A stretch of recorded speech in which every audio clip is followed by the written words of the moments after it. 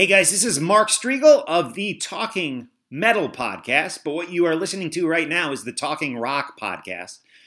And this is a show I do with Joey Haney, who is, of course, heard on the Rock Strikes 10 podcast. Definitely subscribe to that. It's a great listen. And so what we're doing here is before we gear up with all our new programming here on this brand new Talking Rock subscription RSS feed, we are going back and reposting all the stuff we did back in 2018. A lot of discussion that Joey and I had, a lot of interviews that I did. So it's all coming to you here on these last few episodes, and then we will start the current discussion, the 2019 discussion soon. So stay tuned for that. And seek Joey and I out on social media. We're on Twitter, we're on Facebook. And like and share the Talking Rock podcast. Okay, so here we go. Some 2018 content includes discussions and interviews by Joey Haney and myself here on Talking Rock. Enjoy, guys. Welcome to the third edition of the relaunched Talking Rock podcast. My name is Mark Striegel, and I am joined by co-host Joey Haney from the Rock Strikes 10 podcast. Joey, how are you? I'm good, Mark, and hello everybody out there. Thanks for having me again. Yeah, you know what I got to do, man? I keep forgetting to remind the Talking Metal listeners to check this show out, so I have to make a point of that, and hopefully then we'll start to develop a listener base. You know, the Styx episode did do all right, 200-300 downloads, I think, on that, which, all considering, that's not a bad place to start. Yeah, good interview, too. I enjoyed it. Oh, thanks. So, here we go. We're going to talk some rock for you, Talking Rock podcast. So, Joey, let's start off with concerts. I recently saw Iron Maiden at the Barclays Center in Brooklyn, New York. Great show. Energy level through the roof. Just a really special vibe at this show. It was the last show of the tour, and I don't know if it was that combined with the Brooklyn, New York crowd, which for anyone who isn't from New York, Brooklyn is it's one of the 5 boroughs, but it's not the 5 boroughs. It's not the borough you're thinking of. It's not the one with the tall buildings. It's kind of more... It's still city-like, but it's more residential. There, it's the kind of, there's a lot of hipsters out there, but there's also a lot of working class people. It's a melting pot. It's where people live. So it was like a real special vibe at this show. The crowd was on fire. The band was on fire. Bruce even made mention that he could care less if they ever play Manhattan again. He was so happy with the way the 2 shows were going and went in Brooklyn. So it was a great night. Ghost, of course, opened up. Excellent job. And Bruce Dickinson even said that he loved having Ghost out on the road with them, and said that they definitely want to do more touring with Ghost sometime in the future, which I thought was cool. So great response from the crowd for Ghost too. What were you going to say, Joey? That would be excellent if they toured with them again. And I was watching your videos when you were posting them during the show, so it was nice to relive small portions of the show anyway, because I saw it in Dallas. And I'm jealous you got to see it twice on that tour. I probably should have made plans to travel to see that show because I loved it so much. But I did buy the Texas centric shirt, and cool. That's the first city centric shirt I've bought for Maiden. I always miss out on it, but I didn't this time. It was great. Well, when they played Jersey, now my poor home state in New Jersey just always is left out, and despite being the most densely populated state of the 50 states, we always kind of get left out, I think is what I'm trying to say, and pissed on and made fun of. But the Jersey show, which was a great show, no special T-shirt for that show, which I thought was really lame. But I specifically I said to my wife when we went in there, and correct me if I'm wrong, if you were at the show and you saw a shirt that was specifically for that Jersey show. I did not at the stand I was at, but at the Brooklyn show they have, of course, Eddie smashing the Brooklyn Bridge on the T-shirt, so I had to get that. And Yeah, he was dressed as the Statue of Liberty, wasn't he? Yeah, I believe one of the shirts I saw did that. I'm not sure if he was the Statue of Liberty. I don't know. He was smashing the Brooklyn Bridge, and a taxi cab was flying into the East River. It's possible. Yeah, mine was the statue crown on. I'm not sure. Yeah, mine was he was a Texas Ranger, and he was busting the boys at the border. Nice. So nice topical news there for you. But I'll have to send you a picture of it. But it was pretty funny. And of course, like one of the road signs said 666 miles on it or something like that. So very cool. Yeah. So who have you seen recently? Well, the main thing I definitely want to talk about as far as recent shows is I finally, for the first time and possibly the last, who knows how much. How many more tours this guy has left in him, but I finally saw Paul McCartney. And if I'd have known how good that show was going to be, I would have made a point to travel and go see him a long time ago. And weird circumstances, I'm from the Dallas-Fort Worth area in Texas. Yeah. He's played certain parts nearby over the years. Like he's even played some places in Oklahoma before. He's played Houston recently.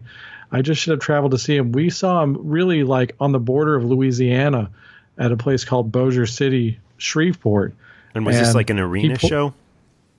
Yeah, it was a small arena. It was like Coliseum style. And apparently the capacity is is definitely under 15,000. So getting to see him in that small a place when he could easily play a stadium was just amazing. That was probably a once in a lifetime for me. And we didn't have to sell blood to go see him. So not that it was cheap, but it wasn't like $200 expensive. It was, like a little bit over $100 a piece. And I mean, the dude, it was like a 37 song set list. He played for 3 hours legit. And he could play anything. You could go up there and play Beatles anything. It doesn't matter how deep the cut is. If it's a Beatles song, people are like, yes, beautiful. But, he still played the stuff like Jet and, Right. What were we going to say? Wings. How does he, I saw McCartney only once. It was in 92 at Giant Stadium. And the way I remember it is he did his first tour in a very long time in 89. I want to say in 10 or 15 years he hadn't toured. He did the 89 tour, sold out stadiums all across the country, every place he played. And then he came back around in 92, and he struggled with filling the stadiums on that tour. However, the stadium, in Jersey, of course, he filled the Giant Stadium, and that was sold out. And I was in the very last row of the back at the very top. Nice.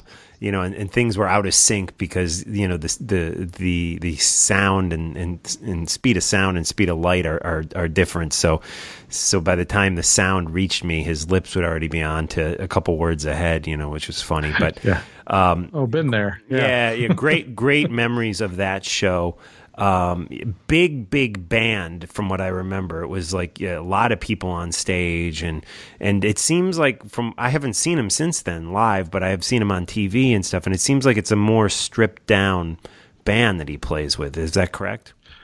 Yeah, and I don't have their names in front of me, but I swear he's had the same band since probably the last 17 years at the very least. And it's, McCartney goes back and forth between guitar and bass, plays some piano, of course. He's got two guitar players and a guy that switches out on bass with him.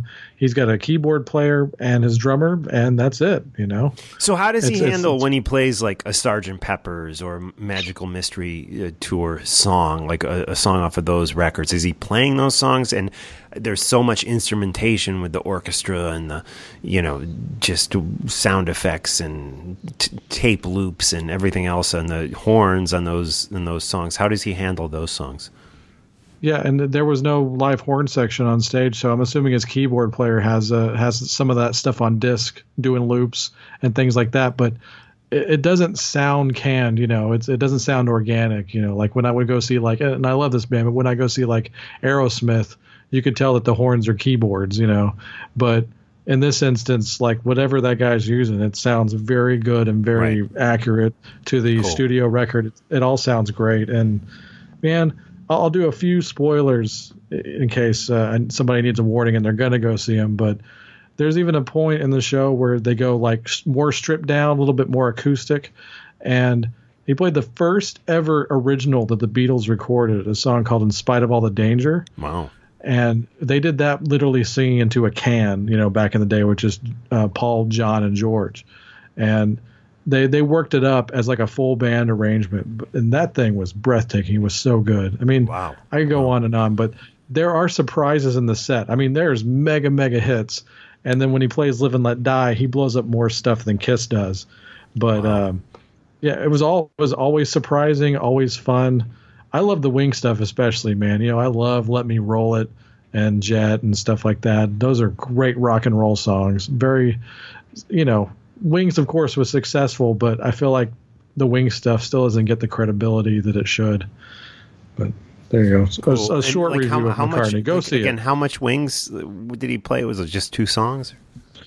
No, I mean, he played Band on the Run also. I don't have the set list in front of me, and I should do that. But I'm just going off memory. Those are the 3 I remember the most. Oh, man, he did 1985 from Band on the Run. That thing. That was one of my favorite things, too, because that song is, I'm a kind of an arrangement nerd. That song is so well arranged, and it's just a fun, quirky song. And, Band on the Run's a damn near perfect album anyway, so he could have played that whole thing. But and then he'd go into Temporary Secretary, which was like from the early 80s, and it's like a new wave song. And everybody just kind of went, what? And it was a single, but it was a stiff single. But we were like, whoa. And then, he played High, High, High, like, awesome. Going into like Beatles, like, you expect some Sgt. Pepper tunes. I didn't expect Being for the Benefit of Mr. Kite, but he played it. And it was amazing, and especially playing John's songs was real out of nowhere because I know he does that. Yeah. But you're going to lean more towards your stuff. But he played that, and he played something, George's song, and that was a tribute to George, of course. And that song hasn't done a lot for me in a long time. But when I heard it at the show, it was kind of like one of those moments where it's like, I'm okay. I'm fine. Right. Wow. Very cool. It was emotional. Yeah, I know he's coming through New Jersey, and I think he's doing 2 nights, like literally 15 minutes from my house. So I want to try to make one of those nights, but we looked at the calendar, and it was like a weird like time where we had like a bunch of other shows, and you know how it is between cost of shows and getting a babysitter and all that stuff. You kind of have to pick your poison. But I do want to see him. So hearing you talk about it makes me want to figure out a way to make that happen in September here in New Jersey. Speaking of the Beatles, of course, John had, I believe, 2 sons, right? Julian and Sean Lennon. And, I'll probably get shit about this from a lot of people, but I am a fan, I would say a big fan of Lana Del Rey. I love her vibe. I love her whole voice and the way she the beautiful soundscaping she has going on her songs. So I definitely was excited when she released Lust for Life, her new record, last week. Listened to it all the way through. A lot of great stuff on the record. It's not, if you're one of my Talking Metal listeners and, you only listen to Slayer and Anthrax, obviously you're not going to like it. But if you have an open mind, I suggest giving it a try.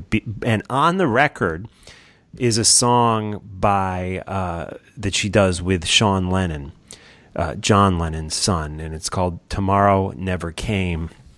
I was in my car when this song came on, and she sings, starts singing it, and then he comes in, and I got goosebumps when his voice came on because it just sounds. This song specifically he sounds like John Lennon on this song, and I mean it's just he's I don't know if he's trying to mimic his father or that's just the way he sounds, but I mean he sounds not exactly, but close to being John Lennon on this song.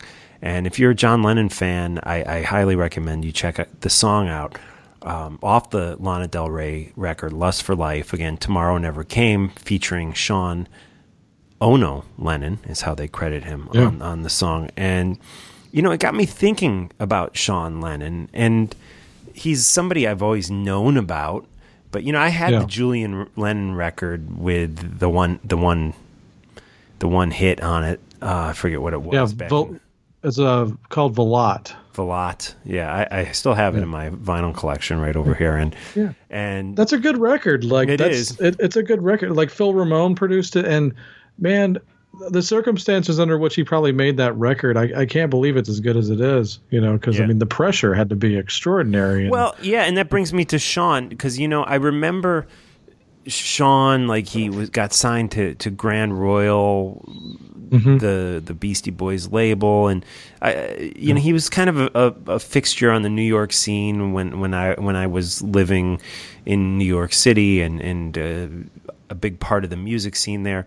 But no one ever really took the guy seriously. And this is an inside story I recorded with the manager of Ween. He also was a recording engineer. And I remember him telling me, I'm not going to say his name but I remember him telling me this is when Ween were as big as they ever got, late 90s or whatever.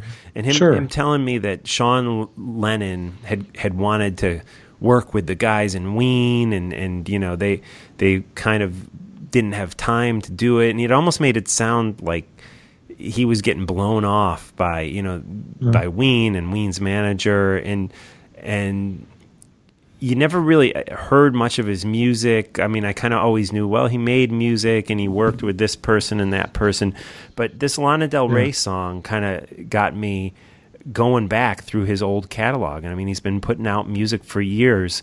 And I'm embarrassed to say that I never really paid much attention. And, my brother was into the Claypool Lennon Delirium record that came out in 2016, and they just dropped a new song like 2 weeks ago off, I guess, a forthcoming record, and it's great too. So and it's totally different from the Lana Del Rey song in its style. Again, it's Les Claypool from Primus fame and John Lennon's son, Sean Lennon, and it's just fantastic. It's Satoria,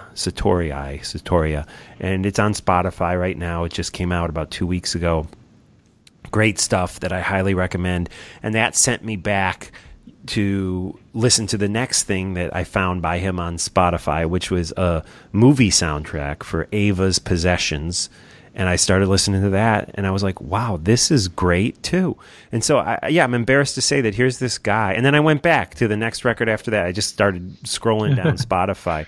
And here I am, into my 40s, and have always known about Sean Lennon, but never, he never had MTV hits. He never had FM radio hits. Right. And here was all this great stuff by a guy who I suspect his name may have actually hurt him. At least for me, I was never really, John Lennon's son, I don't know. Sure. It probably, in a way, it should have turned my ears towards him, but I don't think it did. I think in a way it kind of made me just like, oh yeah, well, he can't be anything like his father, which who could be. But I feel like I've missed out on Sean Lennon's career. Have you been tuned into what he's been doing through the years?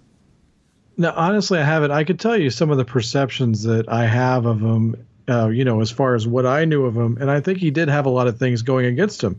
I think a public perception, him being Yoko's kid and not Cynthia's kid, I think hurt him. Really? I mean, I think that's just the way it is. Yeah. Yoko's so vilified, and, I think that's a lot of it, because Julian definitely gets more sympathy, as well as he probably should, because he was kind of the abandoned kid. So there's that on top. And then, the whole thing, like the public perception I have of him personally, I saw him dating models and movie stars and stuff like that.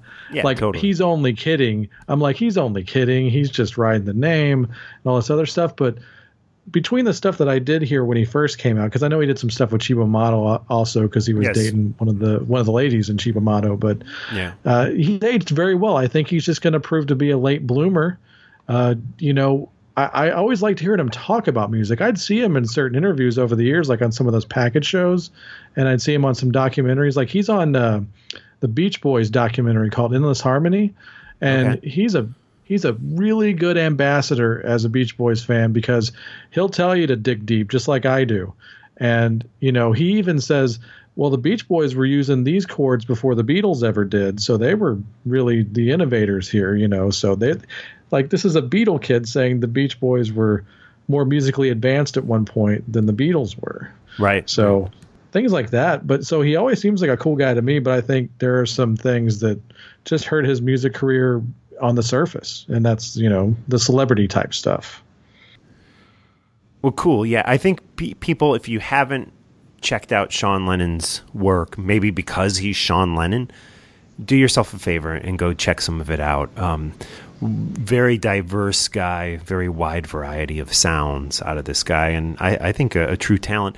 I mean, I was reading too, I guess he played bass with Albert from The Strokes in his solo band, and he's kind of been all over the place. So interesting character who I, at this point in my life, plan to start learning more about, because what I've heard in the last week alone, I've been very impressed by. Another show that I have coming up, which I'm thinking of hitting Queen next week with Adam Lambert. Have you seen that version? No, I haven't. I can't do Adam Lambert and Queen. I'm sorry. Yeah, no, fair enough. Fair enough. It's not something I was seeking out, but as it turns out, the kids are doing like an overnight to their grandmas. So Emily and I were like, well, what shows are around? So we either have Blondie with Garbage opening up down in Red Bank, New Jersey, which is like kind of far. It's like an hour drive. And is it? Okay. Yeah. Because I would definitely go to that show. Over Queen. Well, the thing is, Queen's in New York City. So we kind of figured like, hey, we could, go do some Date drinking night. and take public transportation, and whereas if we go to the Blondie Garbage show, it's a lot of driving, and so I don't know. We're kind of still on the fence, but we're kind of leaning towards Queen with Adam Lambert. And another show that I have coming up in September is Roger Waters, and I've never seen anybody from Pink Floyd, and I've always been an enormous Pink Floyd fan. I've read the book Saucer Full of Secrets, which if you haven't read, it's just a awesome read about Pink Floyd. Yeah. So this is me just trying to actually kind of steal a plug for Rock Strikes 10. But years ago when you came on my show, Mark, which is, I still appreciate you doing that. You did your Desert Island show, your top 10 Desert Islands, kind of a non-metal list, which I really enjoyed that you did that. And I remember you had Animals on your top 10. So oh yeah, great. And I'm excited. I'm excited for you to get to see it. Yeah, he's doing a lot off of Animals on this recent tour. So, anyways, I'm totally excited to see Roger Waters, and went out for drinks with a friend of mine who is. I wasn't going to say his name, but I'll say it because chances that he hears this, and I'm not going to say anything real bad about him, but are probably slim anyways. John Wiederhorn, who co-wrote Scott Ian's book and Al Jorgensen's book, and best-selling New York Times author, and he writes for Rolling Stone, Revolver. He does a daily post on Yahoo.com. Pretty big time rock journalist. I was out with him. And my friend, is that the guy that wrote Louder Than Hell? Exactly. Yes. Yeah. Great book. Yeah. He's a really talented guy. We go to some shows together, and he lives not too far from me. So he came over to my neighborhood, and we grabbed my friend Karen, who is Deep Purple's current publicist, and she's done tons of stuff, including she was Mariah Carey's publicist for a while. She was like pretty big time, and she kind of got out of the business when she had kids, and anyways now she's kind of getting back into it, and she is doing Deep Purple and some other kind of up and coming acts. So anyways, great lady. So the three of us went out for a couple beers and drinks at the local pub. Actually dinner, we got dinner too, and we were talking about shows and who saw what and what's going on. And, they're both, I would say non-practicing Jews. And I, with pride, said, hey, I can't wait. I'm going to see Roger Waters. And they both kind of like, they both kind of were like, well, yeah, and I will say, and I know people always get ticked if I ever kind of hint at politics, but I will say both of them are big anti-Trump people, like crazy. Sure. They're like really, really anti-Trump, which it's no secret. So is Roger Waters. Yeah. So Waters is 50-50 with them, basically, is what you're saying. Well, not even. They were like, because of his, criticism of Israel, we could never support that, respect his music. And, the friend I'm going with to the show, he's half Jewish, and I'd call him agnostic. He's not practicing, but he even said, and he's an enormous Roger Waters fan and Pink Floyd fan, and like one of the biggest fans I know. I mean, he knows Radio Chaos, he knows all the obscure Roger Waters stuff, and he he was like, yeah, well, it makes me a little uneasy. So I started thinking, and I will say that I've heard Roger Waters' criticism, and I've heard of Israel, and I've heard people distort what he's saying and calling him a Nazi and all this stuff, which is so far from the truth. This guy's father was killed. I wouldn't go that far. Yeah, his father was killed by Nazis in 1944 while his mother was pregnant to him. He hates Nazis. And I mean, anybody who knows the music he makes should realize that. But And okay, I'm trying to tread lightly here, but his criticism of Israel is that they are doing things that are unfair to a race of people, and that there is he calls Israel an apartheid state. There are crimes, against humans going on there that shouldn't be happening. That he considers illegal by the UN standards. And so whether I agree with those statements or not, I guess the thing I wonder is, and some people have been saying, well, okay, even if what he's saying is true, why isn't he also calling out other countries? And why is he focusing on Israel? And I guess that's where some of the the uncertainty about him is coming from, and I get that because listen, Iraq and Iran and Syria and North Korea and other. I mean, we could just go on and on with dozens of awful countries where awful things happen to people, and I don't even mean to put Israel in the same boat as those countries, but so it's like. I guess the question to me is, do these rock stars just need to shut up? Is it better if they don't get into this? Because Roger Waters is all in. He claims that even when he plays Kansas City or deep in a red state, that people still like it. Apparently the stage show is very anti-Trump. I haven't seen it.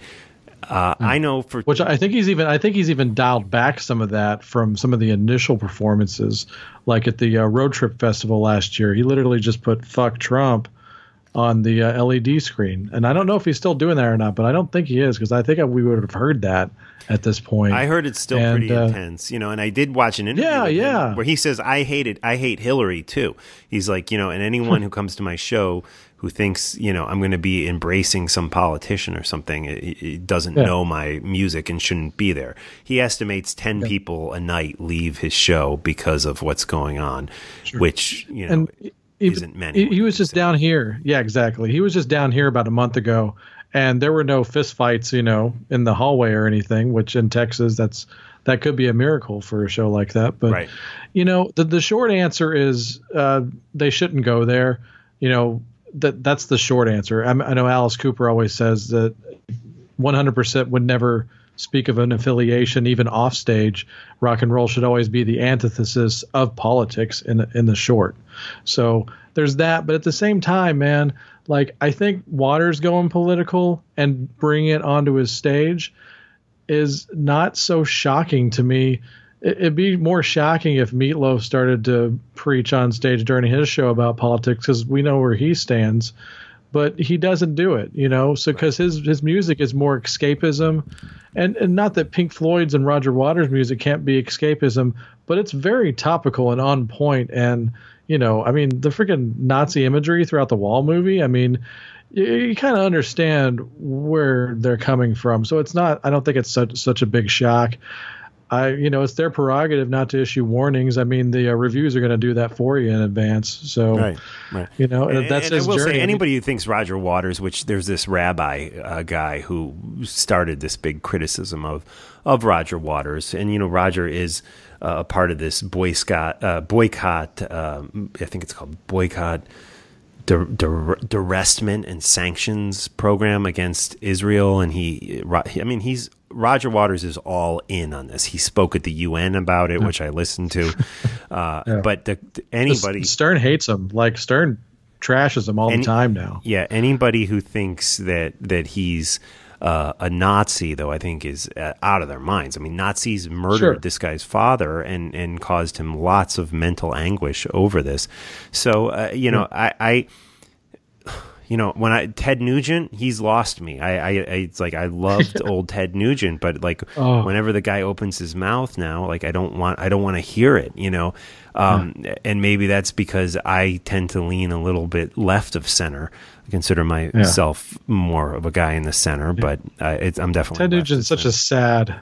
Yeah, it's such a sad case, the Nugent thing. I mean, this guy is still one of he's one of the greatest living guitar players in the world right now, and it kind of doesn't matter, like, because he's made it such about that when it comes to him that even if you went to see him play and he wasn't going to talk between songs, which he does, but even if he wasn't, I think it still hurts him. He's gone that far to where it's almost like, I don't even want you coming to my show if you don't agree with the things that I'm all about. And that's when it gets really sad and unfortunate, Yeah. So I mean, I know Springsteen goes political during his shows, and I'm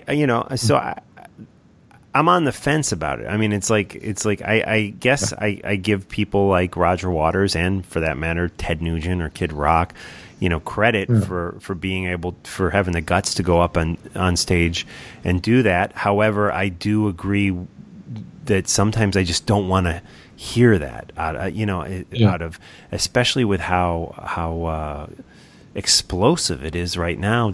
With politics, I avoid talking it with my family. It's like, but then there's part of me that's like, if they tend to agree with what I believe, part of me is like, they should do it, but which is just stupid because they shouldn't. But I don't know. But it's my entire immediate family on my side, all right wingers, and I'm the only one that's like either progressive or left. Right. So it sucks. But you made me just think of what Springsteen did. I think it was a couple of years ago. He refused to play a show in an arena in a state that was pro that bathroom law that North was going Carolina, on, all that bullshit. Yeah. And I get where he's coming from with that, but I don't like it. Like, and he seems like such a cool guy for the most part, in my opinion. But I think that when you're taking that on your fans, like, I don't dig that. What he should have done is he should have canceled the show in the venue, have the fans get the tickets back, and then, roll up in a flatbed outside the place and have porta potties lined up around it. Right. and played a show for free, that would have been a great protest, things like that. You got to unisex think, porta potties. Yeah, exactly. See, there's solutions here, but I don't, there's so many things to talk about when it comes to inserting politics and personal beliefs into entertainment. It's always fun, right? Yeah, definitely. And I like I said, I guess my verdict on the Roger Waters thing is that I get it, but maybe he's gone a little too far with it. That's, I think, my verdict on it. Again, I need to do more reading and more research. And there is a good Facebook post that he put on his official Facebook page back in 2013, where he kind of debunks a lot of what people are saying about him. And if you have opinions about what he's saying, or somebody told you that he said such a thing, I suggest you go read that Facebook post from 2013 where he kind of breaks things down. I mean, this is a guy, he has Jewish grandkids, because his daughter-in-law is Jewish. His father was murdered by Nazis. So, and I think you should go read the Facebook page before you judge him from what you're reading on the internet, which people just make stuff up, as we know. Anyways, and I almost forgot. Sorry. No, go ahead. I almost forgot to mention this one. Todd Rundgren is out on the road right now, and he even said in his press release, which his music's not political at all, at least not anything that I've ever heard. And I've heard quite a bit of his stuff over the years. He put in his press release and says in all of his interviews, if you're a Trump fan, you might want to stay home for this one. Okay. You're probably not going to like anything I might say. Yeah, he did. At least he did that. Yeah. You know what? That's, I give him credit for doing that. I think that's definitely fair. That's definitely fair. Yeah. And, I want to wrap it up here because we're trying to keep these to about 40 minutes. But the one thing I heard somebody say recently, and it really dawned on me is a true statement, and that's that, Elvis is kind of disappearing from popular culture. And I think it's so true. I mean, Elvis died. I was alive when he died. I remember when he died. And it took a few years. It probably took a decade after he died. But suddenly he became this iconic, almost Christ-like, figure. Yeah. Oh, yeah. And that was so strong for so many years. But I feel like in the last 10 years, especially, maybe even 15, he slowly faded. We don't hear people talk. You hear people talk about the Beatles way more than Elvis nowadays. You hear the Beatles music way more than Elvis. There's no radio stations, at least in New York City, that would ever play an Elvis song. He's really vanished. The oldie stations are. Yeah, the oldie stations are playing 80s music now. Kenny Loggins. Yeah, it's like, yeah, maybe some 70s. Yeah, you got to go on like Sirius 50s or Elvis Radio on Sirius to hear Elvis nowadays. Yeah. I think a lot of that, who's at fault for that, for the disappearance of Elvis, is whoever is handling his estate. And those things switch, I think, over the years sometimes. So for dead icons, there are people running the business of that icon. Yeah. So well, the family sold the rights to his music and everything, probably 10 to 12 years ago. And I have to wonder if that has something to do with this. Well, that obviously was a mistake, considering what is going on, or the lack of what's going on. The last thing they really did to push Elvis was do that Junkie XL remake back in 2002 or something like that. And that thing was a hit. Yeah. So it was a legit hit, all over the world. So they had something with that. And yeah, the legacy of Elvis, I mean, it's told by people that grew up on him and became famous and got into music because of him. But yeah, the average kid, if you went on the street and interviewed 100 kids right now under the age of, 20, 25, they don't care. They don't know him. Yeah, my kids don't know who Elvis is. They've never heard of him. And it's the other thing I can't help but wonder is, sadly, are we losing the Elvis fans? I mean, my grandparents liked Elvis. They're not here anymore. My mom just turned 70. She liked Elvis somewhat, but then when she got a little older, she went the Beatles route. But I don't know. It's and people who are getting into their 70s at this point aren't really as active in pop culture, the pop culture universe as they once were.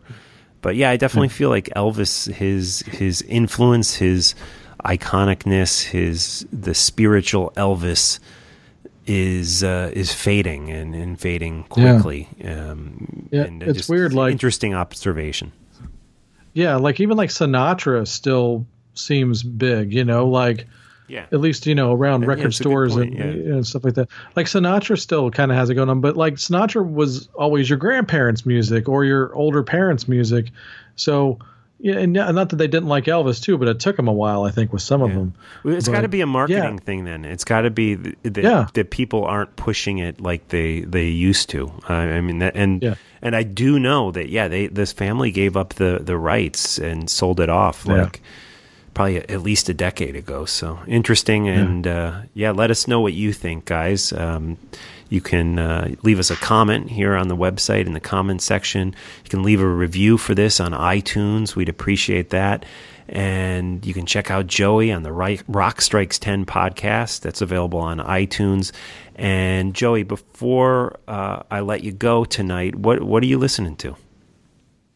I've got 3 quick ones here for you, more rock and roll based. A band called Heavy Tiger out of Sweden. Have you heard them yet? I believe I have heard them, but I need to revisit them. They're an all-female power trio, and they play they just play like it's like a throwback garage, little glam, little garage. The album's called Glitter, and I've been listening to that one a lot. I mean, like the lyrics are not deep whatsoever, but that's rock and roll, and some of them are almost like bordering on cheesy lyrics, but everything is real catchy. You know, you're kind of singing the choruses by the second one. You don't even realize it. So Heavy Tiger, Glitter, check it out. I think it's import only now. They don't even have an American deal. But they did just open for Kiss over the spring in Sweden, so I wish I could have seen that. Of course, Cheap Trick's new one, We're All Right, is a lot of fun. It's cool. Way better than the last album. Yeah, it smokes the album from last year. And, you know, since they've been on Big Machine Records, they definitely say they feel a need to put out more product because the label actually is backing them. So that's why they've been kind of on a roll lately. But this one's way better. It's got a cool cover of Jeff Lynne and Roy Wood's pre-ELO band, The Move. Right, sure. A song called Blackberry Way. It's a nice little bonus on the album. Cool cover. That's because they've covered The Move before, because California Man from Heaven Tonight was a Move song as well. Also, Rancid's new one, Troublemaker. Are you a Rancid fan at all, Mark? You know, I've always liked them whenever I hear one of their songs, but I wouldn't say I'm a fan because I don't really know much about them. Need to get educated, yeah. Yeah, some of their records are better than others, but this one I think is one of the better ones. They have a new album called Troublemaker. Nice. And there's a song on there. I heard it first actually when they were being interviewed on Sirius. And this guy said, this song of yours called Bava Rock and Roll, it sounds like a Slade song. And they were like, yeah, that was totally intentional. He goes, and they name dropped bands like the Hello People, and They even talked about Ace Frehley's solo album from '78. He goes, we love that stuff. And he goes, we could have done a whole album of this. And I was like, man, I wish you would have. So check out the song Bava Rock and Roll, especially by Rancid. Cool. But Troublemaker, cool album. They're not coming to my town so far on this tour, but they're touring with Social Distort. Or wait, they're touring with, I think they're touring with Dropkick Murphys, who have a decent album out this year as well. Cool. And my son likes, my older son who is 8 likes that band, and he's a banjo player, and he thinks it's real cool that they have a banjo guy in the band. So yeah, awesome. They do. Yeah, that's cool, man. Cool. Well, Joey, as always, it's been great chatting with you and talking rock with you.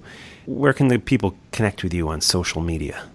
You can go to cnjradio.com. That's where every episode of Rock Strikes 10 is, because only the latest 100 are on iTunes.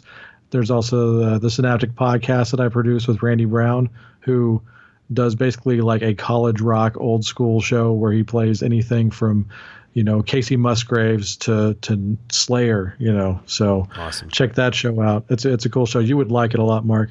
And check it out. Yeah, he's going to be at the Nashville Rock and Pod Expo as well. Yeah, so, guys, come to Nashville. August 26th. Joey and I will be there. Looks like our tables are right next to each other, too. So we'll. Yeah, I might have asked for that. So, cool. Yeah, no, that's great. That's great. So we will be at the Rock and Pod Expo in Nashville, Tennessee. Come join us there. It's August 26th. And tons of podcasters hanging out. A lot of rockers and fun stuff going on. And then for you Kiss fans, by the way, I have to get this in while I'm still plugging my show. I'm sorry. If you're a big Kiss fan or you haven't yet been indoctrinated into Kiss, I just did a 3-parter over the weekend where I took the Borrowed with Permission Rock and Roll Geek scoring system, and ranked every Kiss album, every Kiss studio album, to actually find out what my favorite Kiss album is, because I've never known before until recently. Wow. So there's a 3-part episode called Rock and Rank Kiss Special Part 1, 2, and 3. Those are the 3 last episodes of Rock Strikes 10. Okay, awesome stuff. Can't wait to hear those. Joey, until next time, thanks for talking rock with me. Anytime, Mark. Thanks for having me. You're looking for trouble?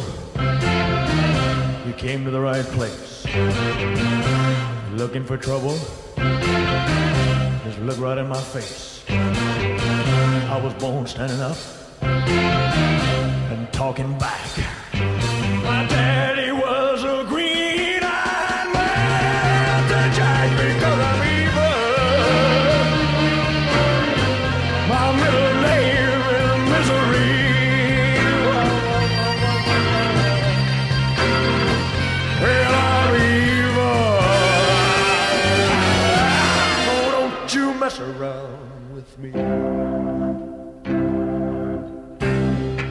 You are listening to an on-location, in-person episode of Talking Rock.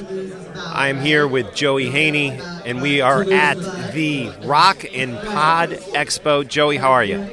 I'm doing excellent. I mean, this expo is it's overwhelming, and to even just be standing here face-to-face recording one of these instead of being on Skype, that's everything to me right now. Yeah. So thanks for having me. Yeah, and thanks to Chris Sinzak, especially from the Decibel Geek podcast, for putting this all together. We have all sorts of people here. There are numerous KISS podcasts. Greg Renoff, the great Van Halen historian and author of Van Halen Rising, is here. Michael Butler of the Rock and Roll Geek Show.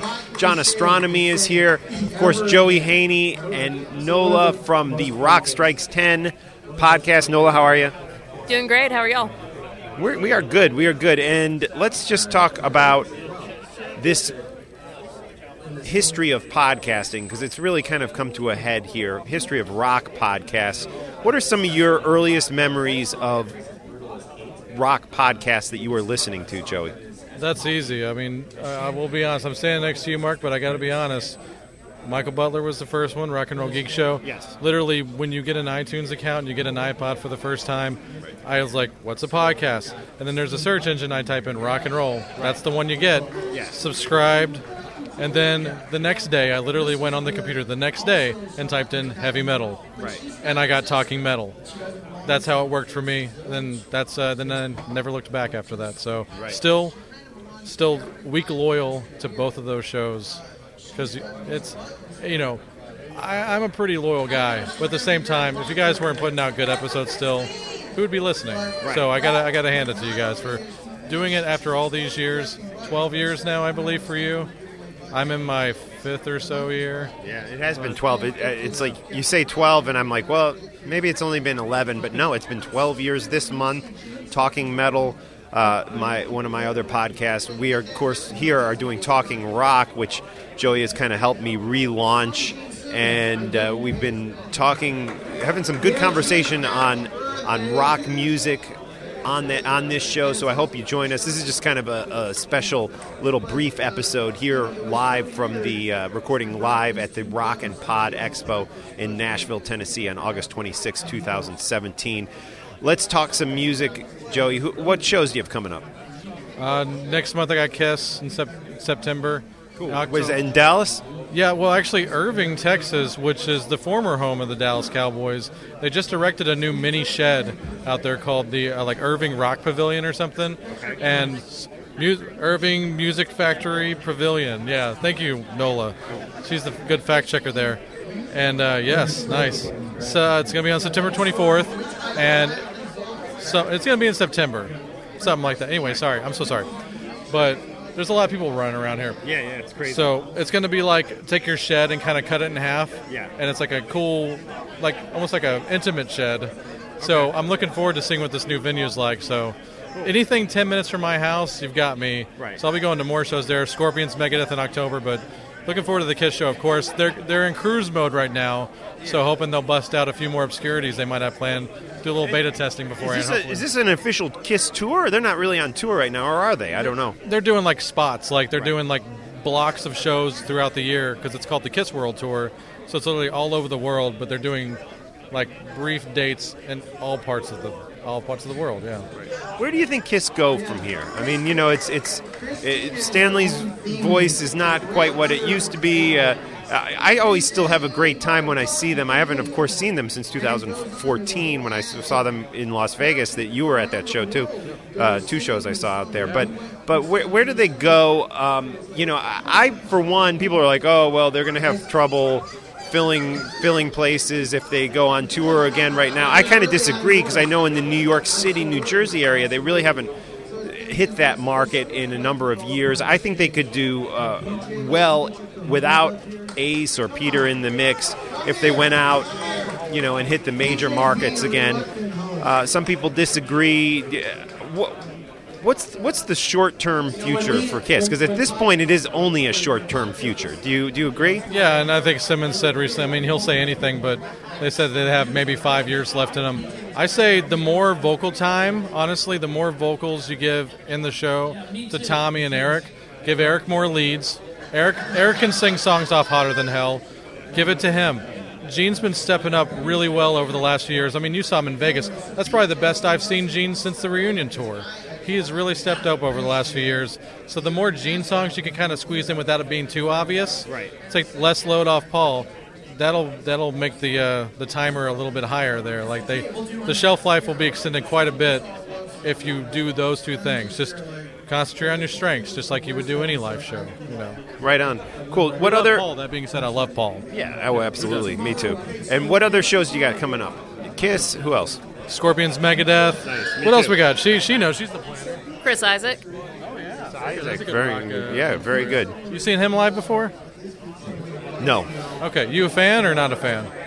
I'm not. I have nothing against him, but I can't say I'm a fan. No, I just know the radio stuff. Understood. Yeah, I would definitely go see him if you get a chance. He's one of those guys that's like, those like good-looking guys that they're so self-disparaging, they're almost kind of charming. Yeah. That's what he's like. I mean, he's down to wearing the Buck Owens jackets now because he's a little older. Right. So you get that kind of presentation.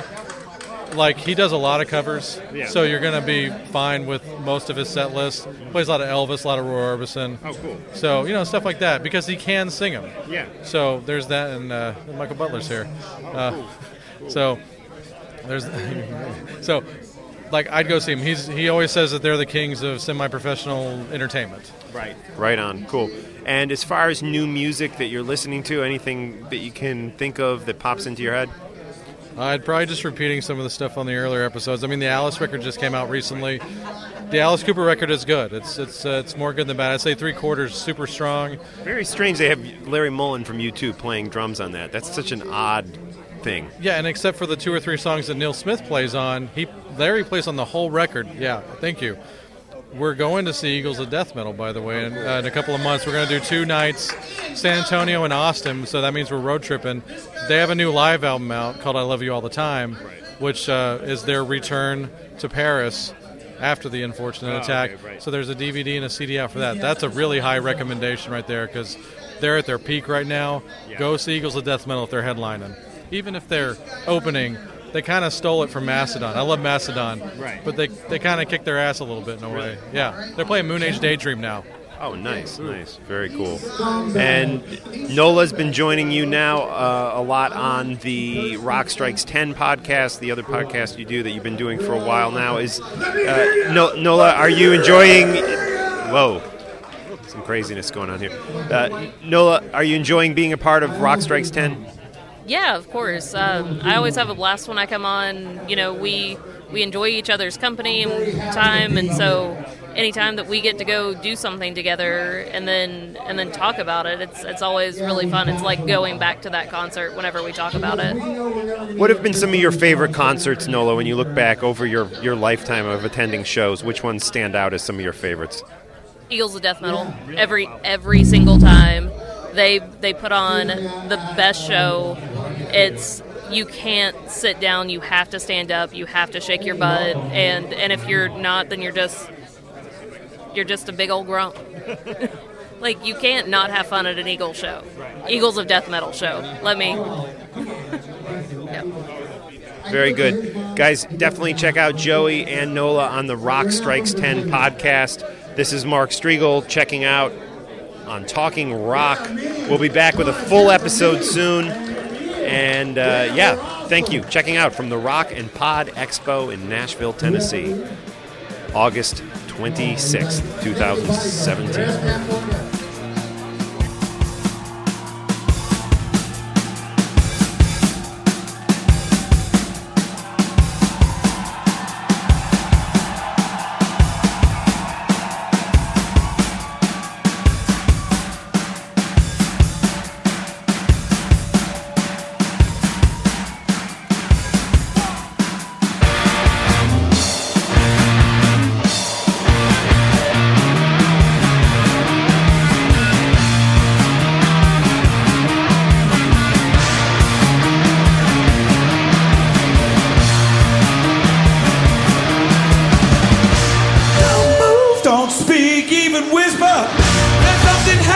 But don't be scared. I'm too smooth, you never see us coming. Never in a hurry, I'm just moving fast. I say ho, I say ho, bang, bang, yeah, ho, yeah, I say ho, bang, bang. Only I'm your fabulous weapon. I ain't your target, girl, so use me well. Gonna feel it tonight, yeah. Baby, hear my stand up, your impossible man. Say ho! I say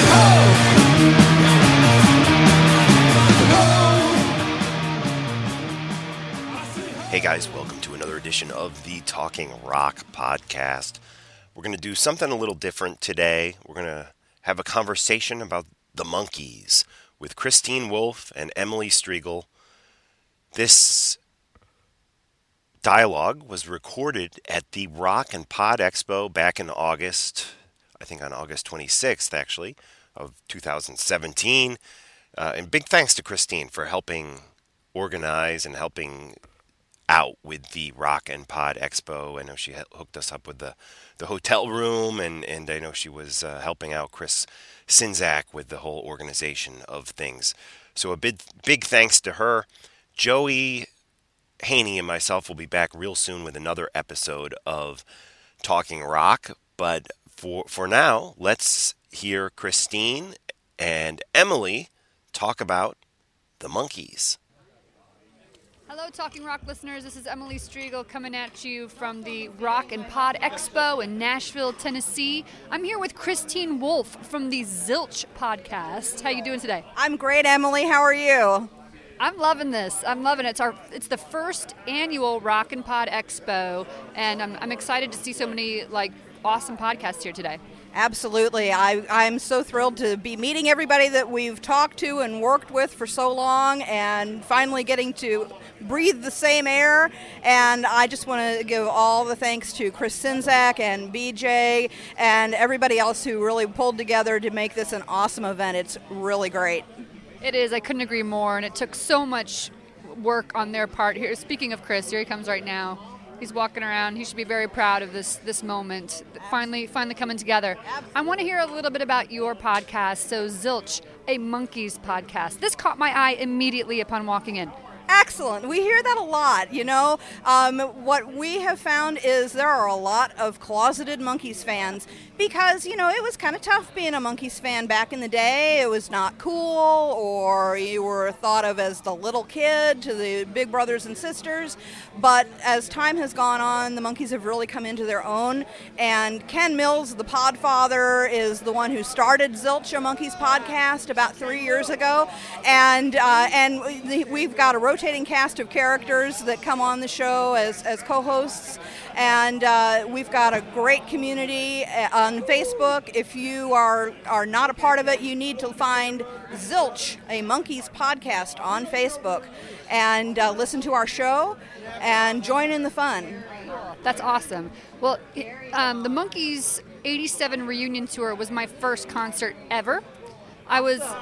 That's awesome. And, you know, you have to probably remember when 87 rolled around, there was a big resurgence. And that's when a lot of us discovered the Monkees. That's when I discovered the Monkees. I was in the 5th grade, and I became totally obsessed. Watched every episode, but then I got into the music and realized, wow, this isn't just a TV show. This isn't just a band that was on lunch pails. That's funny. I hear that story a lot. Mine is a little different. I was actually 1 month old when the show came on the air, so I was not around to see the show the first time. But I did get all of my brothers and sisters hand-me-down 45s and albums. In fact, my mom tells the story that I was about 2 or 3, lugging around our family's suitcase record player, finding a quiet place so that I could plug in and listen to Daydream Believer or Last Train to Clarksville. And I just grew up with the Monkees albums. And then in the 70s, when the reruns hit syndication, that's when I discovered the show. And I said, oh my God, somebody finally gave my favorite band a new TV show. I mean, what did I know from syndication? But That's hysterical. So you didn't even know about the show. You discovered the music first, which usually it was vice versa, wasn't it? I think that it is a lot of times the show first, but the music has really, had legs and held up for 51 years now, and finding new fans all the time. And I mean, with so many great songwriters that they had, and the talent, my God, the talent. Every one of them could sing or play or write. It's just a really, really great project. Yeah, I mean, that's Neil Diamond. Okay, and then you get Zappa. So, like, when they got into their weirdish phase, right? Not weird, but I mean, Zappa came a little later, didn't he? Yeah, he was around for like 67, 68. He never wrote for them, but he got the concept, right? Okay. And he was on the show, and he liked the subversive nature, I think, and truly understood the comedy. So did John Lennon, a little known guy from Liverpool. He always tells the story that he thought the Monkees were like the Marx Brothers. So he got them as a comedy show where they actually performed too. So yeah. Fantastic. And their album that came out, I think last year, was very critically acclaimed. Tell me a little bit about that. I actually feel terrible. I've only heard like 2 songs off of it, but everyone's talking about it, and I need to pick it up. I haven't. You do, absolutely. It's called Good Times, and it was for their 50th reunion or 50th anniversary. 50 years, and they had brand new material, a mix of some old songs that they found in the vault, like Davey is singing on one song, and it's so beautiful. And it's called Gotta Have Love to Love. And it's his vocal that they mixed with some backing vocals with Mickey and Peter and Mike. Oh, Emily, I can't say enough about that album. You've got to get it. Yes, the critics. It was like the 12th best-selling album in 2016. Was it really? Yes. That's insane. So, and someone... No. There were some writers on it. The guy from Weezer, did he do a song or someone? Yes, Weezer, Death Cab for Cutie. I'm gonna blank on it. Ecstasy. Yeah. Oh, they were tripping over themselves writing for them. In fact, rumor has it, I'll tell you, it's kind of a budding secret out there that there may be a follow-up album because there was so much material that they found in the vault and new material that they are hoping they can make a new album out of it. How are they doing now touring-wise without Davey? It's a different show, of course, but it's still a good show. When Davey was with them, it was a production, more of a proper show, as Davey would have called it. Without him, it's more of a rock show, right? It's them. They have the tightest damn backing band. Oh my God, John Billings on bass and Rich Dart on drums and the amazing Wayne Avers on guitar and as their musical director. And I'm on and on. Coco Dolan's Mickey's sister, who has been singing with them since they were original in the 60s. She is still one of the background singers that tours. Yeah, and Mickey and Coco together are just so damn cute. Oh my God. It is such a fun show to see. I traveled all over the country to see it for the 50th because, it was the 50th. Yeah. But also with Zilch, we have such a strong community of fans and listeners that we have meetups around the country. where as the button queen, I give out buttons and I organize them and have ambassadors. If I can't be there, they'll pass out the buttons for us. But we try to have a presence at all of the shows. That tour, of course, is over, but Mickey is still out there touring constantly. That man never stops. Yeah. I think if he's like a shark, if he stops, he might die. Mickey can't ever die. Mickey was always my favorite, always. Mine too. Although I have to admit, Davey was awful damn cute, and I'll face it, I worked my way through all 4 of them in my mind. Sound good. That sounded really. No, that's hysterical. I love it. I think we all have. All the Monkees fans have. So what about Nesmith? Mike Nesmith. So in '87, he wasn't doing anything. He maybe did like one show with them, I think. I didn't see him. And then he kind of came back in the mix. What is he doing now? So, yeah, Nesmith has always had other irons in the fire, right? He was in the 70s and 80s. He did video distribution. So, like when videotapes, all those old, like even before Blockbuster, the mom and pop video stores you'd go to in the neighborhood, he formed a company that helped get those movies into our hands. Yeah, and of course he did. He was a pioneer for helping create the concept that became MTV. So he's always been busy and always doing other things. Yes, when they reunited in '87, he did join them for 1 or 2 dates in California, and the world exploded. And the same thing for the 50th. He did. Yeah, he performed with them at the Pantages show in LA almost a year ago, just almost today, and. That was an amazing show. I was fortunate enough. I played the odds that he might be, if any show he was going to be at, that would be the one. And I got tickets the day they got on sale, and I was front row in front of him. I was just like starstruck, right? Oh, it was the most surreal experience. He's a good country player. Doesn't he do a lot of country? He does. Well, yeah, he's also considered one of the pioneers of country rock. He was right there at the beginning of that, too. He played with the Nashville Cats, for instance, and, had a lot of influence on that genre as well. And he's all over the album Good Times, too. So he doesn't tour with him. He said he is retired from touring, but he is all over that album, and it's to hear the Mickey and Mike harmonies again. What was the Monkees song that he sang lead on and he played guitar on that was very country-ish, and there was a video that went along with it? I have to think about this. We'll edit it together because I can't think of it right now. Original? It was he played it on the show. What am I doing hanging around? Yes. Yeah. What am I doing hanging around? That's a country song to me. That's very like bluegrassy. Yes. Very much, very much. I loved that. And we never really got to see Mike sing lead that often anyway. No, he often would write and let other people, like he wrote, oh God, I can't even think. He wrote so many songs and said, Mickey, you need to sing this, or Davey, this one's really right for you. And yeah. Amazing. That's so cool. Well, it was a blast talking to you. I'm so excited to find out about Zilch, a Monkees podcast. Everyone should listen in. So you said find you on Facebook. Where else can people listen to the podcast?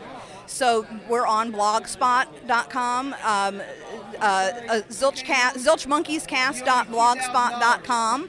And we're on iTunes, of course, and wherever your favorite podcasts can be found. So come find us. We'd love to have you around, monkey around with us. All right. Have a good day, Christine. Enjoy the rest of the day. Yeah, thank you very much. I'm so glad that I got her to think of. She's fine as any Valentine. I think about her all the time. Cross my heart and hope to die. She sends me silly messages and pictures, directing traffic in the mall or posing with some brand new shoes. She never fails to surprise. She makes me laugh. She makes me smile. And I could hang out with her all day and night. She makes me laugh. She makes me cry. And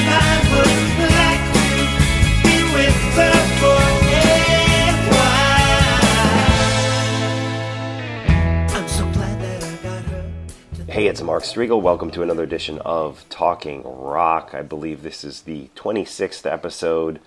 We're probably 5 or 6 episodes into the relaunch, the rebrand here.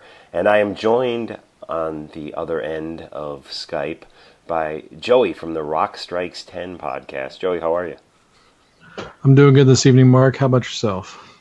Oh, good. It was great reconnecting with you in person at the Great Rock and Pod Expo. I hope we can do it again next year. Liked hanging out with you, going out to dinner with you and Nola. That was a lot of fun.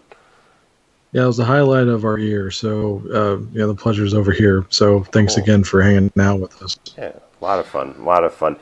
Man, I just hung up the phone with this guy Nathan Opposition, who I only recently discovered. He's got a bunch of records out. I just kind of wanted to mention this to the Talking Rock listeners. The band is Ancient Wisdom, and it's a cult rock. They opened for Ghost back in the early days, and they have this theme where a lot of stuff is about Lucifer and Satan and the devil and stuff. And to me, I mean, I'm not a religious person, but it like Ghost, to me, it almost comes off as comical at times. Some people, but there is a real kind of evil sound to it at the same time. I'm sure it would probably freak some people out, but I got to tell you, they're from Texas, down by you. Probably not too close to you. Austin. How far is Austin from where you are? Austin's about 3 hours, enough to go see shows occasionally. So. Yeah, I thought it was Austin's 6 cool hours. town. Wow, yeah. They're well, he's originally from Ohio, but he's down in Austin, which I guess is the hip place to be nowadays. And great band, yeah. Ancient Wisdom. Okay, I'll check them out for sure. Yeah. And Wisdom, he spells it with 2 capital V's, which I think would be a little confusing, But on the flip side, it probably helps with Google searches. So don't spell that W with a W. Spell it with 2 capital V's when you're Googling it. Nice. Fun stuff. Ancient Wisdom. And they opened for Ghost. The first time I saw Ghost, I saw this band also. I think they might also be from Texas, called King Dude. They opened, and they're also like a cult rock, like more in the almost like alt country occult. Yeah, they're kind of rockabilly, psychobilly type band. Yeah, I know them. Yeah. Oh, they were so good. I love them. I know Chelsea Wolfe has guested on some of their songs, and that's another great band. Are they from Texas? Do you know King Dude? Are they? Yeah, I'm almost positive that they are. I think they might also be from Austin. It seems like every other band is. Yeah. We have bands moving to Austin. Like we had a great band from Denton, which is like 20 minutes from my house, called the Riverboat Gamblers. They moved out to Austin. That's where the action is in Texas. So, yeah, definitely. So, speaking of live shows, again, I mentioned I saw King Dude open for Ghost many years ago. Ancient Wisdom opened for Ghost many years ago. But let's talk about things that we are seeing now in concerts. I feel like we have so many concerts. Emily and I actually have been having to bail on some concerts and sell tickets because it's just too much. There's so much stuff going on. She's been hitting shows on her own too.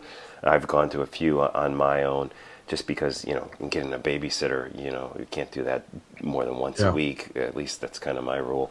But so much stuff going on. Let's start with Roger Waters. I got to see him play in Newark, New Jersey.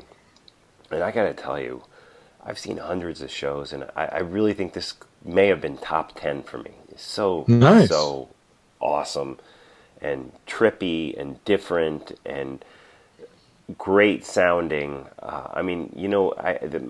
I will tell you that I had a little trouble at times when the guitar players or the backing vocalists, female backing vocalists, would do Gilmour's vocals. It's always hard for me.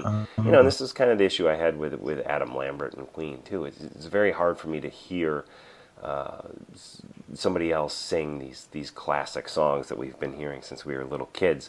That didn't even matter because the rest of everything was so incredibly awesome and amazing and visual and just this like multimedia experience with the screens and the pigs flying around and I for one, this was a Pink Floyd show in Jersey, which Jersey it's not like Texas where we're not a red state, but we're definitely not a dark blue state. Like I guess they say as far as the political side of things go, Sure. you know, Jersey's more light blue, they always say. But there were a lot of, you know, old pickup driving white guys, you know, at this show, you know, 50 something white guys who probably were Trumpers, and I just can't. I mean, the first You set. can say redneck. It's okay. Yeah, You can well, say redneck. yeah, They're everywhere. Yeah, but I don't know. You know, the first set he had very little Trump imagery or bashing.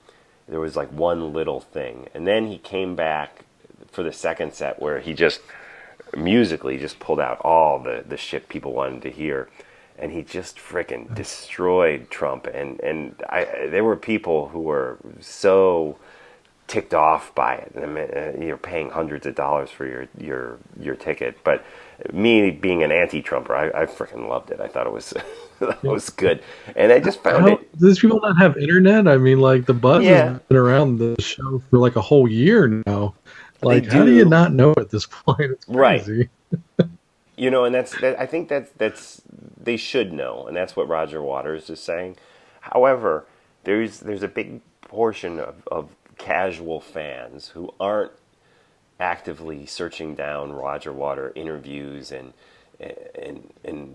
trying to tune in and read about him and that aren't, you know, online on music sites and stuff, and they just don't know. They really don't know, and I think, you know, there has to be a good 10 to 20% of that audience who were probably pissed off, you know, about it, and I think it's great. I think it's great because in these times, to me, it just is mind-boggling that there's a 74-year-old man up there, and he's like so politically charged and you know, He's topical. vigilant, yeah. Topical. It's like, and what are the kids doing? The biggest rebel we have is a 74-year-old man out there. I don't know. It's just Exactly. There's, you know, the youth voice is not represented, at least on a mainstream capacity for sure. They're all staying out of it, and I'm not saying they're wrong for doing that, but it is interesting that this is the one guy that's really going for the jugular. Right. Yeah. I mean, it was absolutely just a magical night, and to the point where, like, I've been looking at tour dates and saying, well, could I fly to Toronto and go see him again on this day or that day? Probably not, but I wanted more. I wanted another night of it, and just an awesome concert. I mean, I really enjoyed the Maiden tour. I don't know if we've spoken since then, but that was fun. I saw that twice this summer, but once in Jersey, once over in New York. But it's Roger Waters. If you're a crazy like pro-Trump person, it could potentially tick you off. But if you're kind of a moderate or leaning to the left, I think you won't have too much of an issue with it. And musically, just incredible night. Yeah.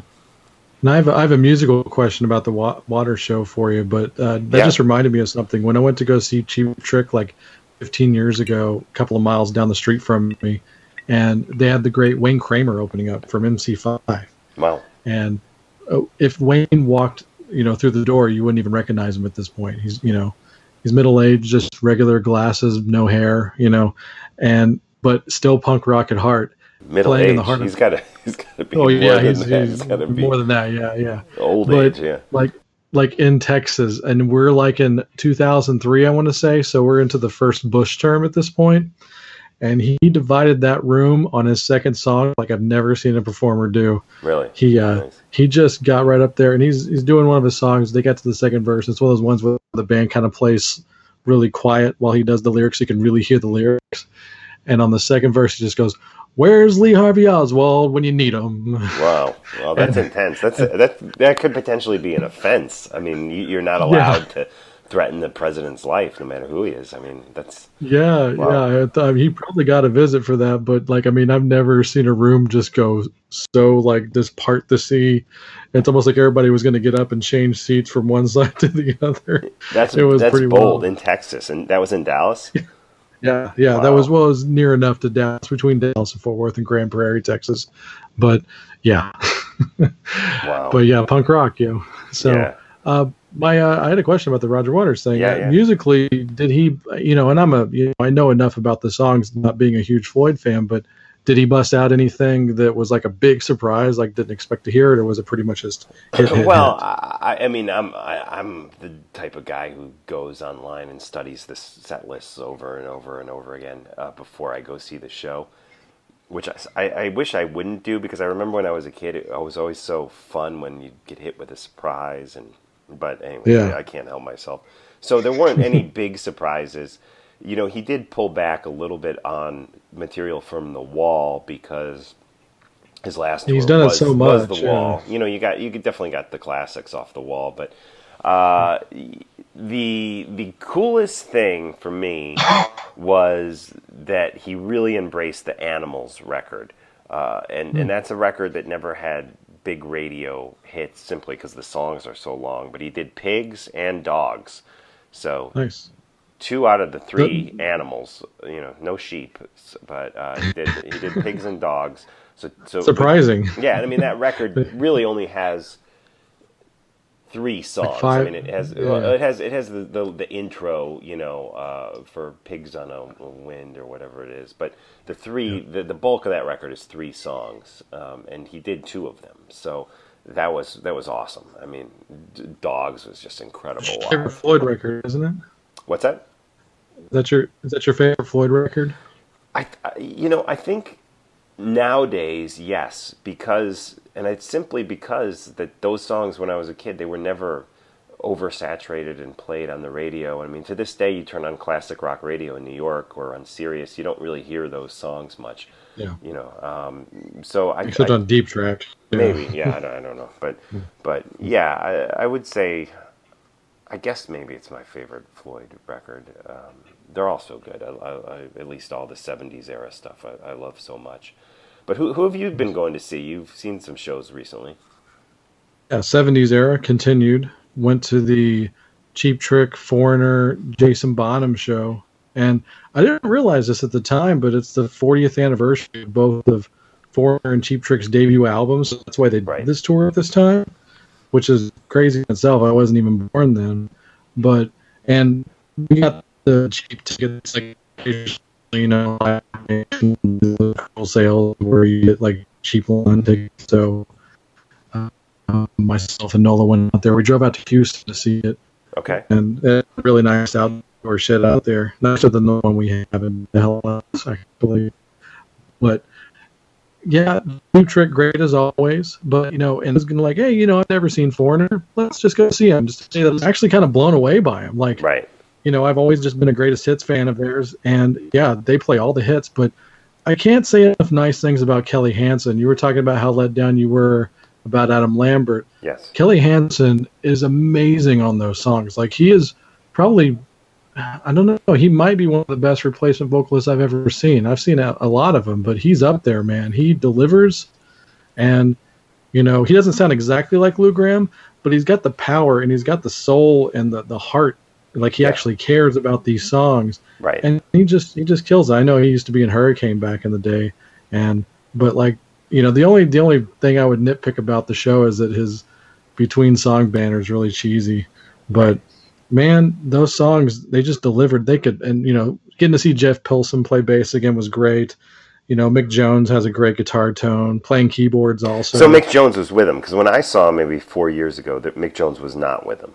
Yeah, I heard he doesn't do all the shows. I think he's been pretty consistent on this tour, at least, because if he wasn't going to be there, they'd have like no original members. When I saw them, there were no original members, and I saw them in a place in New Jersey called Morristown, where I used to live when I was a kid for a while. And I have to tell you that out there, I promise you, this was like, they call it it's one of these theaters that gets like government grants and all this stuff, and out in the deep suburbs of New York, like 40, 50 miles from the city. And I guarantee that crowd, a good majority of them, probably had no idea that there were no original members. Probably not. Yeah. Yeah, they didn't. And I agree with you on, what's his name? Kelly, the singer? Kelly Hansen. Yeah. I was blown away when I saw that. I mean, this was going back 4 or 5 years ago at this point, but I was blown away when I saw them play at how excellent they sounded. And that's what I wanted from Queen when I saw them, but I didn't get that. I didn't get somebody sounding like Freddie. But even though there were no original members, they killed it. They killed it. You know, I saw the Four Tops too, a great Motown band back in probably the late '90s with no original members, and that also, those guys killed it. They were so on and so perfect. And I don't know. I don't know. I just, if you're gonna pull this shit where there's, you know, no original members, or I don't like the no original member thing. It bothers me morally. But if there's one original member, you need to at least, or two original members, and you don't have that original singer. You need a guy who sounds like the singer. You just do. Yeah, and he didn't have to look like Lou Gramm or have his mannerisms. He just sang the songs, and it's crazy. He's been singing for Foreigner for over 10 years now, and I distinctly remember we have this like resort hotel near where I live, right? And they get a lot of nostalgia acts playing their bar out there, and it's a small bar, and they were playing that place 10 years ago, and to see them build this brand back up with Kelly and getting respect, and rightfully so, honestly, and playing an outdoor shed in the summer now to a very big crowd. I mean, this was a pretty decent crowd, and I thought that was so cool. It was like, if you work hard enough, your band can actually mean something again. Right. And, you know, that's really interesting. But finish what you're saying, because I want to expand on that. Yeah. But the only other thing I was going to say is that I have a new appreciation for Cold as Ice, a song I've heard a billion times on the radio. So good, yeah. And listening to it live, I got a new appreciation for it. And I'm such an arrangement nerd that I was like, that song is really intricate, and the chords are excellent. I mean, it's just a nice original composition. Like, really listen to that song on the headphones again just to kind of hear it new. You're going to really enjoy that song, I think. It's just a great song. Anyway, so go ahead, Mark. I mean, Foreigner is a band I never owned any records by, but when I saw them in concert, again, no original members at that time, but it was just like one song after another. I mean, from Dirty White Boy to, you know, Urgent, right, to Jukebox Hero, to Head Games, Waiting for a Girl Like You. It was just Blue Morning, Blue Day. Yeah, it was just song. Oh yeah, that's fucking awesome. It was just song after song. That's one of their best. I mean, it was so freaking great.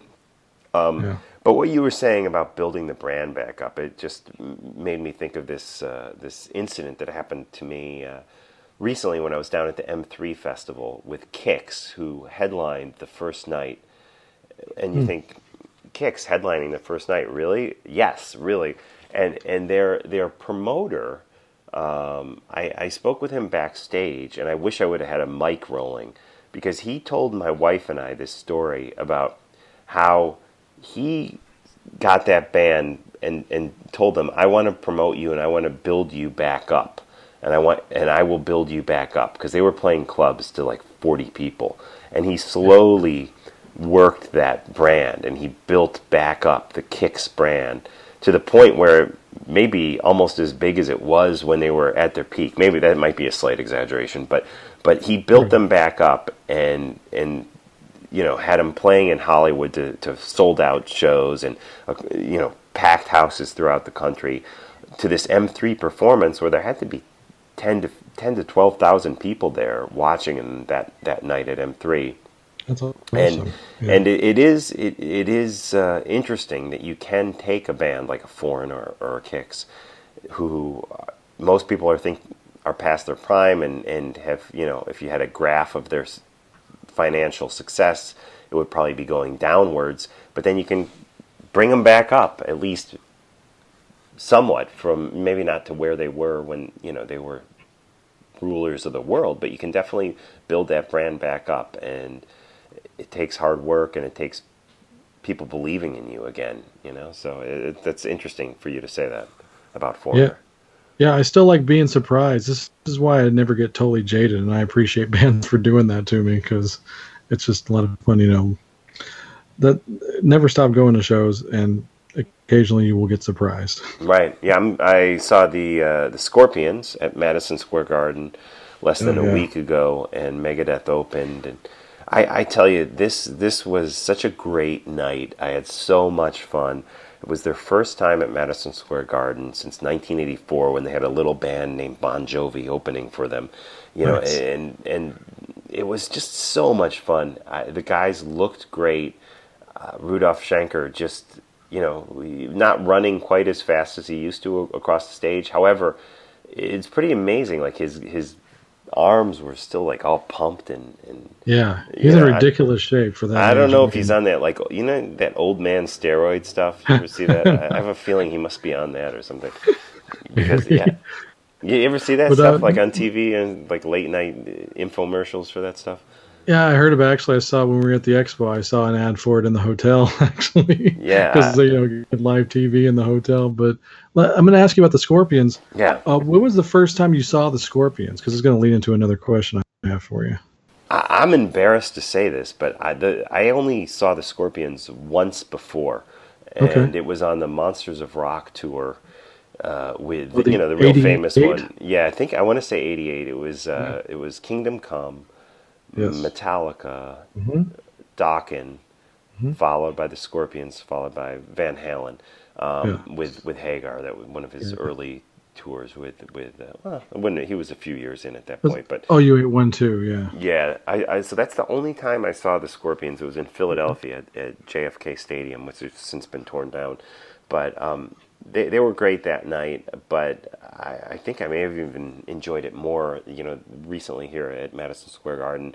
And I'm embarrassed to say that I've only seen them twice in my entire life, because I've always been Scorpions aren't like Maiden or Motley Crue or Kiss or Sabbath for me, but they're close. I've always really liked the Scorpions a lot. I'm not a Scorpions expert by any means, but they're one of those bands that I would put them, top 30 for sure for me. Maybe top 20. I'm not even sure, but great band. It sounds like we're in the same, field of expertise of the Scorpions. This is gonna. I'm gonna go see that same show next month. It's gonna be my 5th time seeing them, I believe. Oh wow! And the last time I saw them was about 6 years ago at this Oklahoma hard rock weekend called Rock in America.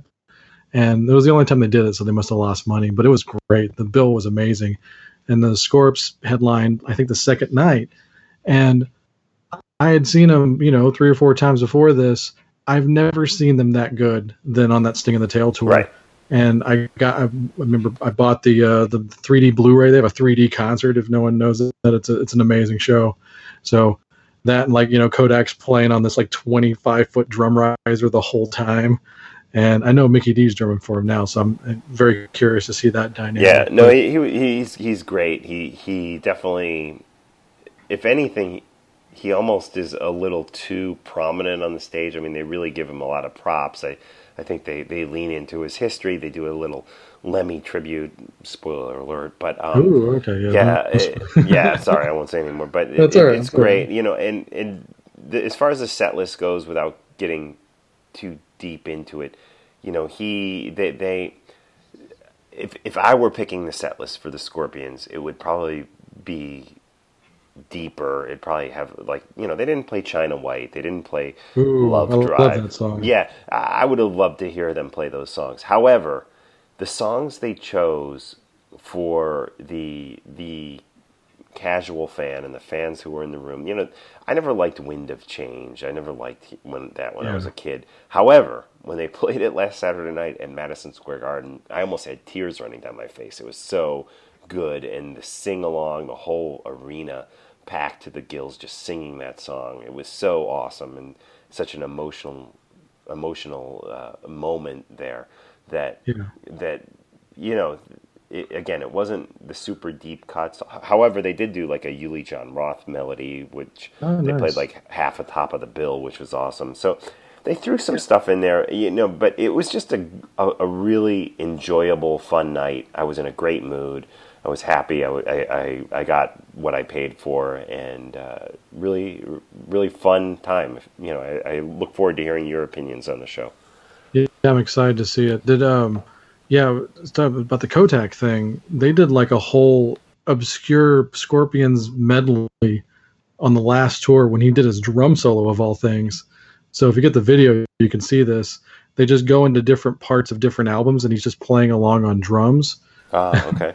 It's really weird. So when you mentioned the Uli John Roth medley, that's the first thing I thought of. But I can't wait to see them. Like, they're just surgeons in there, man. They're so good. They're so entertaining. And you're talking about Winds of Change, and I've never been a big fan of that either. It was just so overplayed when it was out. But yeah, I think the last time I saw them, they did a thing where they stopped down and had the crowd sing it. Right. And that might be what you're referring to. Just that is a great moment. And another band that it's almost like you don't want to say this about a band that you like a lot because it almost makes them sound wimpy or something. But they have some of the best ballads that any rock band has ever written. Like, even if you dig deep on some of their ballads that weren't huge hits, like Under the Same Sun, great song. Most people don't know that. They had one on the last album called The Best Is Yet to Come, or the second to last album. Right. That thing is epic. I mean, like, when they write a ballad, man, they don't mess around. They are so good at it. And they don't get the recognition for that, I don't think. Yeah, no, great band, and definitely worth seeing if they're coming through your town. So you saw, we spoke Foreigner. Now, who else? You mentioned Cheap Trick? Well, yeah, they play at the Foreigner thing. And you know, I don't, Cheap Trick doesn't need me to put them over that much. They're always consistent. They're just great on stage. Lately, not a lot of surprises in the set list, but I see them at least maybe once at least every year. So. Wow. They don't change it to the set list a whole lot, but they do it a lot more now that Dax is in the band versus Bunny. And that's one thing I do appreciate about Dax is they'll go a little bit deeper with him because he's willing to play more songs like Borderline and stuff like that they haven't. You know, they just now started playing again for the first time in years. But I wanted to talk about the most recent show I went to, which was Sammy Hagar and the Circle. Okay. And no, this is Michael Anthony and Jason Bonham. For that? Yeah, Michael Anthony, Jason Bonham, and Vic Johnson on lead guitar, who's been Sammy's guitar player for like at least 20 years now. And he's great. He used to play in the Bus Boys, I found out, which made me excited. Oh, nice. Yeah, you remember them, right? Yeah, I remember them on SNL. So, Eddie Murphy was. They were in one of those Eddie Murphy movies, I believe.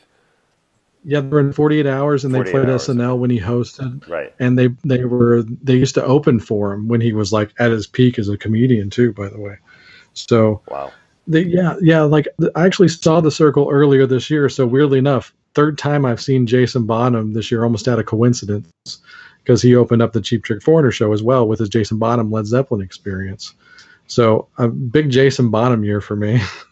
But nice. Yeah, and any excuse to see Michael Anthony sing on stage, and not that he's ever the lead singer, but just to hear those harmonies, man, there is nothing better than a Michael Anthony background vocal harmony. It's the best. Right. So what did the Circle do? Like, what set list wise are they doing? Are they doing originals or covers? Or I know they do some Led Zeppelin stuff, right?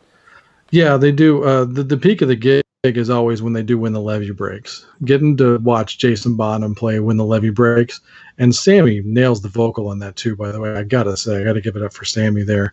And they even put the Dry Ice up. I mean, it's a great moment. And what is that guitar? Is that like a sitar? What is that? Lap steel guitar on that song, going through like a Marshall. How do they handle that? When they do it, Vic Johnson actually plays a double neck Gibson SG, just like Jimmy Page, and he just does a slide with it. So there might be an extra. That's like a lap steel or something on the original, but I might be. Oh, wrong. Nice.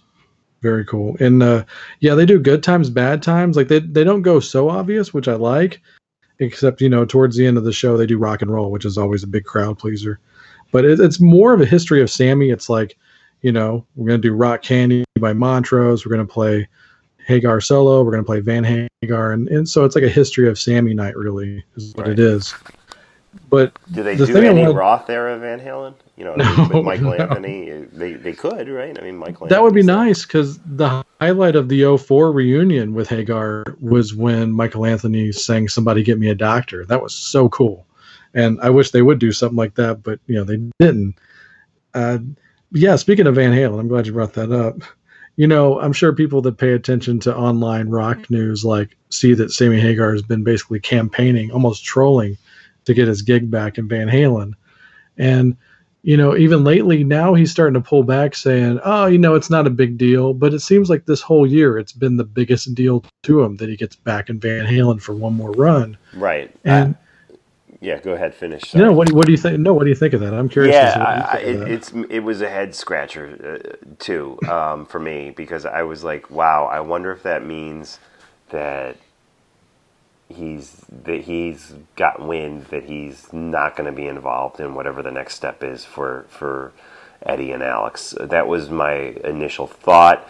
I would love to hear what somebody like an insider like Greg Renoff, who we hung out with at the Rock and Pod Expo, and is the Van Halen historian expert who's written books like, what was his book? Van Halen Rising. Van Halen Rising. Yeah, I bought that book at the Expo. Nice guy. Yeah, I'm reading the other one right now, the new one, Noel Monk's book, which is off to a good start. I'll keep you posted on that. But anyways, that was a head scratcher, definitely.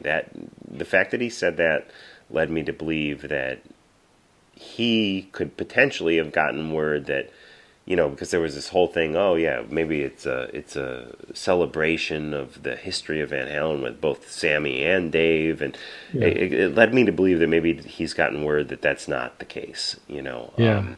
And at the show, he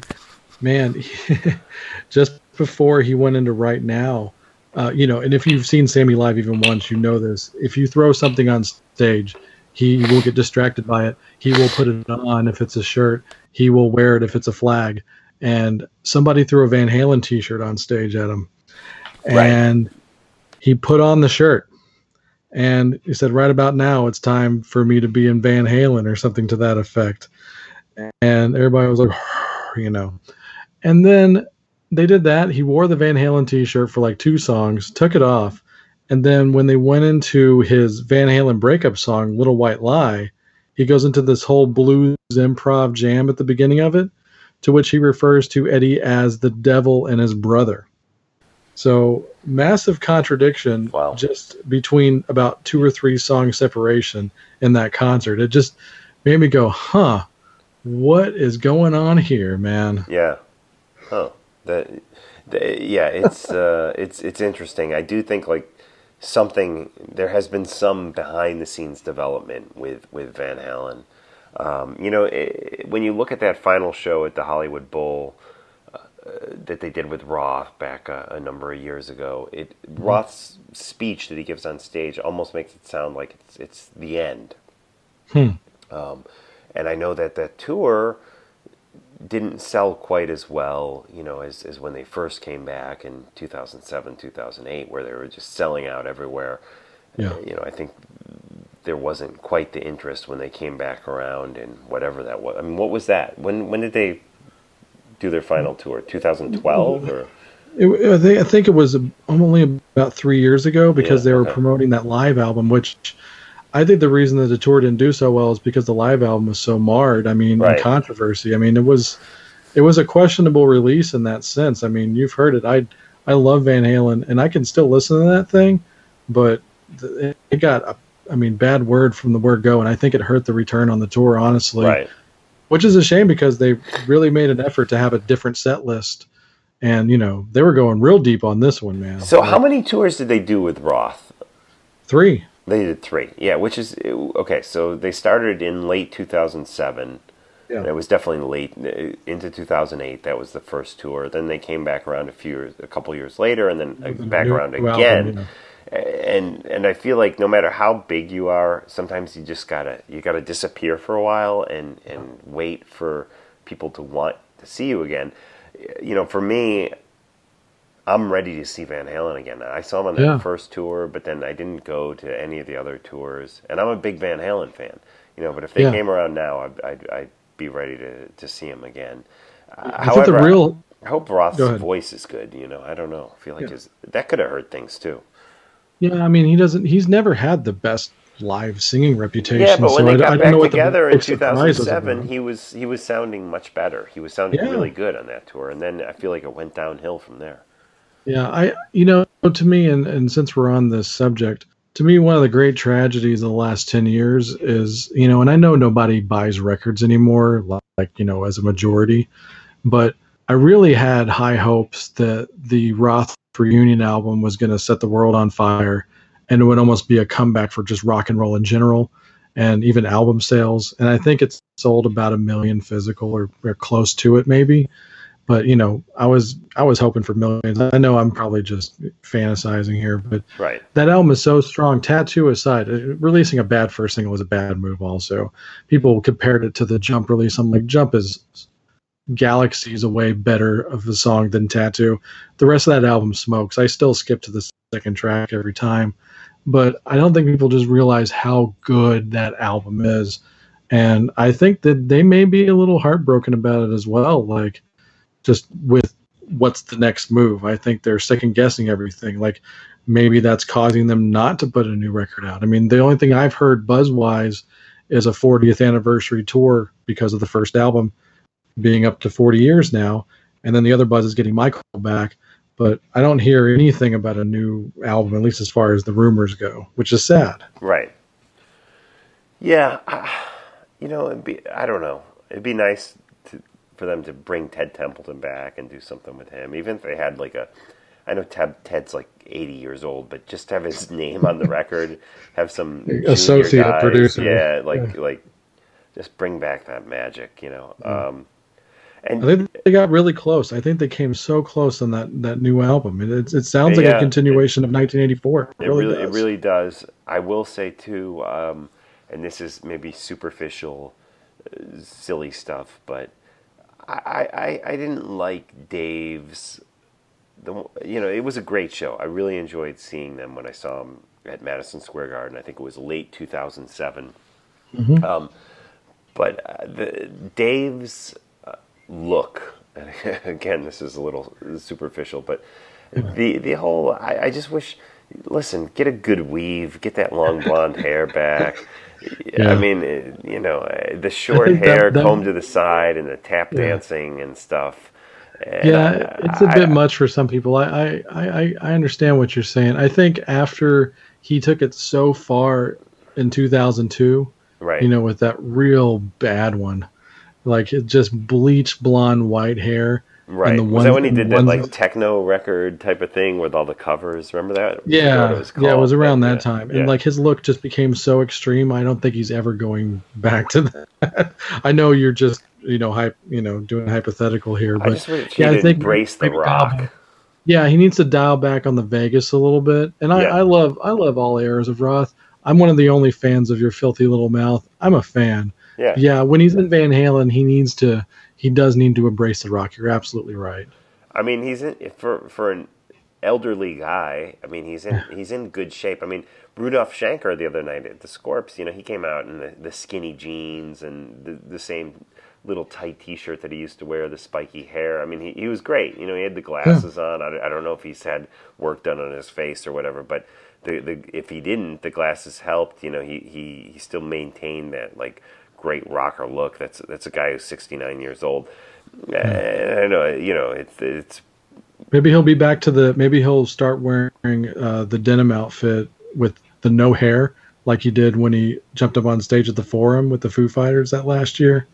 Oh, if you didn't see that footage yet, he had no hair. Raw? Yeah. I did see that footage. Yeah. He's got the full tattoo, the whole back and front. So a new look there, maybe. I don't know. I mean, that's more rock and roll at least than overalls and a fisherman's cap. No, I agree, definitely.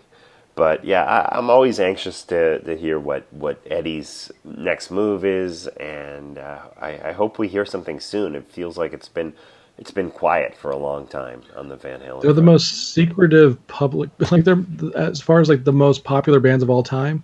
They're easily still the most enigmatic. And I asked Greg Renoff about that at the Expo, and he says that Alex is probably the guy that is kind of steering that part of it, because he's still really into the whole early Led Zeppelin mystique and everything. Right. Page is still like that. Jimmy Page is still like that. Yeah. Yeah, and they're big Zeppelin guys, and especially Alex. I think that from day one, they embraced that. When we leave, we disappear off the face of the planet. And it's frustrating as a fan because we want everything. We want all the outtakes and box sets and videos and stuff. But they just disappear. Roth has disappeared. He did that one private party last week, but we haven't heard from him besides that. Mario Lopez or something? I think so, yeah. And that was fun to watch because the footage was good, and I love those solo songs, but Right. yeah, they're so secretive still to this day. It's like they signed contracts to like not talk about anything. Yeah, AC/DC is the same way. I mean, they're very Yeah, quiet. good point. I mean, that's like an old school mentality, I think, which in today's times, there's something to be said about that because it when Axl was so out of the public eye for years, people were going crazy over it, and just there was a frenzy over what's Axl doing, and They could teach classes on this. They could teach classes on how these bands operate, like in the future. I mean, in a social media age. Yeah, exactly. In the age of social media, where everything's so overexposure, YouTube, TMZ, all this stuff. The fact that you get certain guys that are still just can disappear off the grid and never say a word. There's something kind of exciting about that. I mean, really, Exciting yet frustrating. Yeah, and frustrating. Yeah, just because it's the golden rule of showbiz. You want to leave people wanting more, and It's like we were saying about them wanting you want Van Halen to tour again now, right. And that's one commandment that Roth always says. We never want to be the band where someone goes, "Weren't you just here?" Yeah, exactly. Yeah.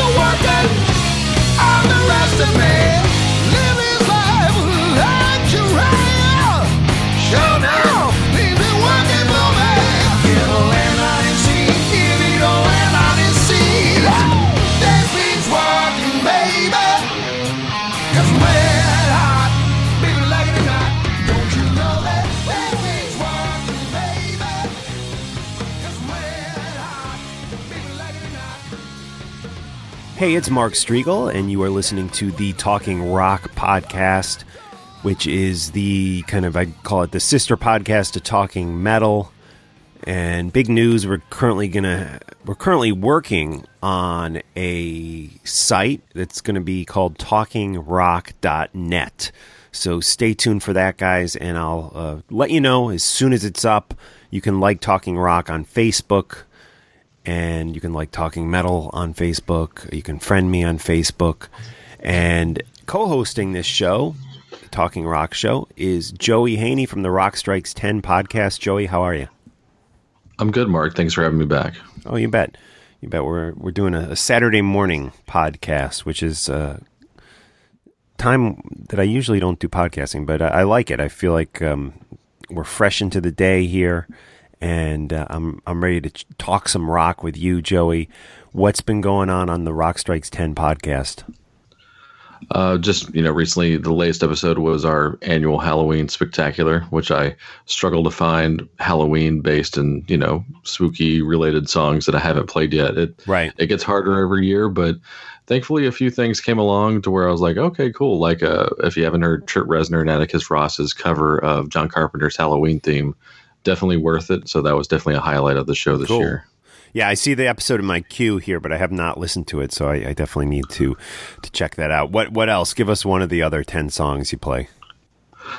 One of the other 10 songs I play is actually Lordi's cover of Alice Cooper's He's Back, The Man Behind the Mask. Oh, wow. Interesting. Very cool. Lordi, of course, a band that were managed by Bill Aucoin for a while, the Kiss manager in more recent times. He managed them, I think in the late 90s, early 2000s. Does that sound right? Yeah, about that. And I think his biggest accomplishment was he got him into Ozfest in America. So that was the most potential for them to break out in the States, which sadly I saw them on that tour. It was like 95 degrees and they played in the middle of the day. Yeah, and they dress like orcs, basically, for those of you who don't know who they are, like the orcs from Lord of the Rings. That's basically what they look like, and they always look like that. So it's kind of like one of those things where I remember seeing the Ramones play like in 110-degree weather, still wearing leather jackets. So I definitely respect that kind of commitment for sure.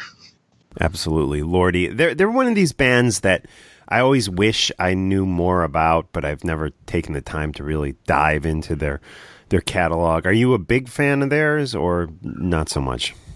I wouldn't say I'm a big fan. I do listen to all the records, and I don't have all the records, so that makes me not as big of a fan, but I definitely am willing to get the records. It's just one of those things like there's not enough money and not enough time to listen to everything. But most of the stuff I listen to, I do like. I think at this point, if I had to recommend one record, it would probably be the Rockalypse, I think it's what it's called.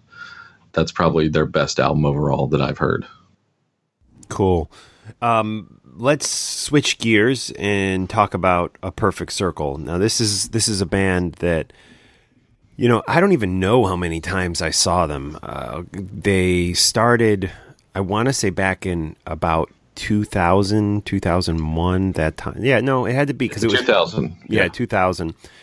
I had, I make my main source of income producing promos or commercials for cable television channels, and one of the first commercials, I think it was the actual first commercial I ever did, a promo, was for a movie. I believe it was called For Until the End of the World. It had that U2 music in it that we were somehow allowed to use in the promo for the spot that we did. And I worked on this promo at a place in New York City. I guess it had to be 2000, I'm thinking. And the place I worked at, the facility that I worked on this promo out of for the Sci-Fi Channel, was called Cliff Schwartz Music. And I worked with an engineer who helped mix the spot, helped me record the VO artist, and did all the audio work on the spot with me. And her name was Pause, and she was working out of Cliff Schwartz Music in New York City on 45th Street or 44th Street. I'm not actually. Let me think. I think it was 44th Street. Anyways, so she mixed this spot for me, and I remember after we were done mixing the spot, she said, "Oh, I'm going to see my friend Adam Jones from Tool. He's doing a guest spot. He's with the Melvins tonight." And I went down there, not really with her, but I went down there on my own to check it out. And she was down there, and I got the vibe that maybe there was some romantic thing between the two of them at one point or something. I don't know. That was just speculation on my part. But anyways, Pause, then I kind of stayed in touch with her because she shortly after that left Cliff Schwartz Music, and she said she was going, I got an email from her. She said she was going back to LA and she was going to be doing a band with Maynard from Tool. And I remember in the email that she sent me, she said, we're going to call it Perfect Circle. It wasn't called A Perfect Circle, but I remember she said, we're going to call it Perfect Circle. And I said, wow, that's pretty crazy, because I was a big Tool fan and they were massive already at that point. Yeah. And then, they came, I can't remember when I saw them next, but it was either opening for Nine Inch Nails at Madison Square Garden on the Fragile tour, or the first time I saw him could have possibly been, I was skiing out in north of Vancouver, and they played there, and then she put me on the guest list, and I came down and I saw them play there. So it was one of those two shows that would have been the first time that I saw A Perfect Circle. I'd have to go back and research the dates. But yeah, she was, I still don't really know exactly how to pronounce her last name. She's with the Pixies now, right? Yeah, I think so, because Kim left the band. Yeah. Man, it's like I think it's like Lerman or something like that. Yeah, something to that. I don't know. Or maybe I'm thinking of Baz Luhrmann. Yeah, I don't know, something with an L. But anyways, yes. So she was the original bassist, and I think she only really played on that first A Perfect Circle record. She only played, I think, on a handful of songs. I think Billy handled a lot of the bass on that record. And Billy Howerdale. And then she went to join Zwan after that. Yeah, that's right. She went to join Zwan. She also put out a great solo record in there at some point, which was really good, which I bought off of CD Baby. But then A Perfect Circle, that first record I thought was great. You know, Judith was just an amazing song. 3 Libras was on there. The Hollow. What else? What other big songs? Any other ones jump out off that? Thinking of You, Brainia. That whole album. That is easily one of the best albums of 2000, hands down, for sure.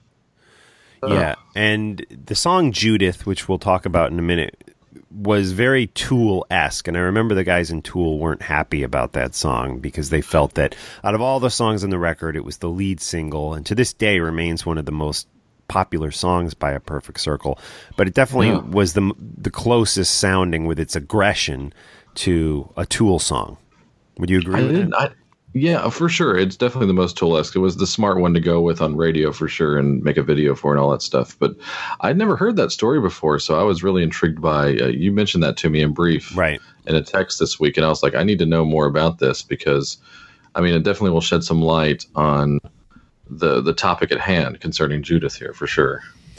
Yeah, I don't know where I read that. I absolutely remember reading that. It was either Danny or Adam from Tool kind of moping in the press about that specific song and how they felt that it was definitely the most Tool-esque sounding song on the record, and they thought it was a poor choice for a single, being that it did sound so much like Tool. They weren't happy about A Perfect Circle back in those days. At least that's the vibe a lot of people got. A Perfect Circle went on to do another record. They brought in Geordie White, who had some negative press lately, but they brought in him to handle bass at some point. I'm trying to think. Josh Freese had been there, came back, I believe, for the second record. Yeah, because Freese played on half the album with Tim Alexander from Primus, sharing drum duties with him. James Iha, another Smashing Pumpkins tie-in, he joined Perfect Circle and still remains in the band to this day. Yes. So yeah, it kind of turns into a revolving door a little bit, but you know, some consistency. Troy from Troy Failure and now on the original album as well, Queens of the Stone Age. And I saw them on that tour again. I think that would have been like the third or fourth time. I believe the fourth time I saw them was on that tour, which we're talking about their second record, which is just I think just a crazy good record. And any thoughts on that second A Perfect Circle record, Joey? Yeah, for sure. I mean, actually, just you talking about the whole Adam Jones controversy, dealing with the first album especially, it now seems in retrospect that they went out of their way to make not as much of a Tool sounding record. Right. It even has like moments like in the middle of the album where we're talking about 13th Step, by the way, guys. The second record by A Perfect Circle. Yeah, absolutely. And it does kind of, in a sense, suffer from that sophomore slump because it's got a big hit off of there that, you know, still gets played and it's one of their more popular songs, but they definitely dialed back the heavy for sure. And I think that's where some people might not like the second album as much. It just depends on what your preference is. But yeah, I mean, that's definitely what it seems like. I don't mind the record, but I don't think it's nearly the record that the first one is. But see, I'm the opposite. I like that record better. I like 13th Step better than the first record. Again, 13th Step, just looking over things here, was released September 2003. So there was a little bit of stretch there between the first and second record. And again, I thought it was more gothic. Kind of had, and definitely less aggressive, less metal, if you will. So I really enjoyed that. I thought Geordie's bass playing too on that record, just great. I mean, a whole new side of him that we've never heard as far as bass playing goes. And Troy, how do you say his last name? Van Leeuwen. Van Leeuwen. Yeah. He does some guitar on it, and he had been in the tail end of Failure, which is a band that Maynard always loved, and they covered a Failure song on 13th Step called The Nurse Who Loved Me, which I don't believe Troy is actually on the original version of that song, but Troy, of course, the guy who's had his hand in a lot of different things, including Queens of the Stone Age, A Perfect Circle, and Failure. But anyways, what Joey and I, now you saw them where, Joey? You saw Perfect Circle recently? I saw them earlier in the year. Because they've been on tour like all year, and they played over in my neck of the woods, about 10 minutes from my house, actually, in a city that people outside of Texas would know called Grand Prairie, Texas. It's basically between Dallas and Fort Worth, and it's a great theater to go see bands at. Good mix in the room and the whole thing, and it's like seats less than 3,000 people. So I was excited initially to go to this show because I'm like, I actually completely regret in my top 10 regrets of not seeing them in 2000 when they opened for Nails, because that would have been a great time to see Nails as well. Oh, that was such a good tour too. Yeah. Wow. And they were playing at one of the smaller coliseums in Fort Worth. So, man, I really should have gone to that show. I have no reason or excuse that I can remember why I didn't go. But that being said, I had never seen Perfect Circle before, and I had a few other chances over the years, but I was like, okay, I'm finally going to go see him. And the wife's not a big fan, so I was going stag, which is interesting nowadays because we pretty much go predominantly together. But she was like, you go have fun. So I was like, okay. And it was going to be after, convenience fees, mob fees, whatever you want to call it, and parking. It wound up being, which is probably pretty good for East and West Coast standards. It probably cost me about $100 to go to the show overall. Ticket included? Ticket included. Right. Yeah. Which is probably awesome if for most people for New York, nowadays. that sounds like a bargain. But yeah, I understand that's probably more than you're used to paying. Indeed. So, and I'm not one of those guys, and I usually hate those guys that are like, if I'm paying a ticket, I want to hear certain things and blah, blah, blah. But I did actually kind of become that guy that night. And my argument for my defense of that, I thought home run, slam dunk, I was going to hear Judith and Three Libras, which 2 songs off the first record. Yep. Yeah. And most importantly, the 2 singles released off of the album. Right. Well, The Hollow was a single too. So yeah, that was like the last single put out by, and they did play that. And I should start in order. So the thing that initially turned me on to Perfect Circle, and I will just disclaim right away, I'm not a big Tool fan. I respect those guys, and it's going to sound very generic, great musicians and blah, blah, blah, for sure. Legit. But the Perfect Circle stuff spoke to me a lot more than the Tool stuff did. And that might just come from working at record shops around that time, because Tool fans tend to drive you up the wall if you work in a record store. So it's kind of one of those things where it kind of turned me off to them. But man, the first Perfect Circle record was undeniable to me. Like I said, one of the best albums of that year. So I was excited, and I was like, okay. We've been talking about it a lot. Let's just let the listeners know that came out in 2000, the first record, A Perfect Circle. Joey, I'm terrible with pronunciations, but Mir de Noms. That's about as close I heard. Mir de Noms. I've heard it both ways. Merdenoms, A Perfect Circle, their first studio record. And it was a bold move because Maynard had been known for his work with Tool, and the fact that they put out this record, which, again, definitely a different sound than Tool. It was. I think it upset a lot of Tool fans too. The record. Yeah, exactly. And I used to, it's one of those sort of record store antagonistic guy things to do, but I was completely telling the truth. I would just amp it up a little bit, saying, I like it better than Tool. And I do legitimately. And it was almost like I heard people call it Tool for girls, and it had more pop sensibility. And I was like, that's fine. That's what I want. That's me. So purchasing tickets to the show, I'm sitting there going, okay, this band has 2 studio albums of original material, 1 covers album. It is a home run that I'm going to hear those 2 particular songs as well, which is a big factor in me going, I'd go to see them for the musicianship and the fact that I've never seen them live, cross them off the bucket list, all that good stuff. So, and the one of the other initial things that drove me to the band was the fact that when I would see them play on television to promote that first album, I remember seeing them on Late Late Show and a few other things, and Maynard which that's not anything that Tool ever did, was go on talk shows, first of all. Right. Second of all, Maynard completely almost treating it exactly like the way you should treat a side project, where it almost has no resemblance to the original band that you come from. Yeah. He is up front. He is facing the crowd, showing his face, which is something he never does. That's like the whole bit on Tool, is that he doesn't show his face and he has his back to the crowd and all that kind of stuff. So we could do a whole show on whether that's, disrespectful to the audience or not. But, right. It's like, I get it's an artsy thing, and he's a tortured soul. And he wears a wig in a perfect circle. He kind of even changes his look. In Tool, he's generally this bald guy, at least for the last, 10 to 15 years, he's been this bald guy fronting Tool. Exactly. Like he wears comes out with a wig and kind of rocks it out a little bit. Yeah, exactly. And what I got out of this tour, and was one of those things. Maybe I'm just guilty of being ignorant to how they perform live, but I was like, oh, he's going to be right out front there, and blah blah blah. And I get there, and it's going to be the same thing that he normally does, where you don't really see him at all, just like the Lyric and Three Libras.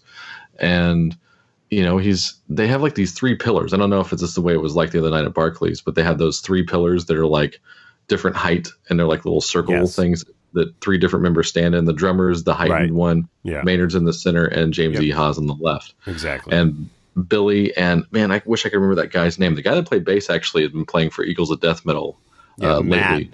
Matt McJurgen or something. Matt McJurgens. Yeah, he actually opened the show too with his band, the Beta Machines, and then he did double duty and played with Tool.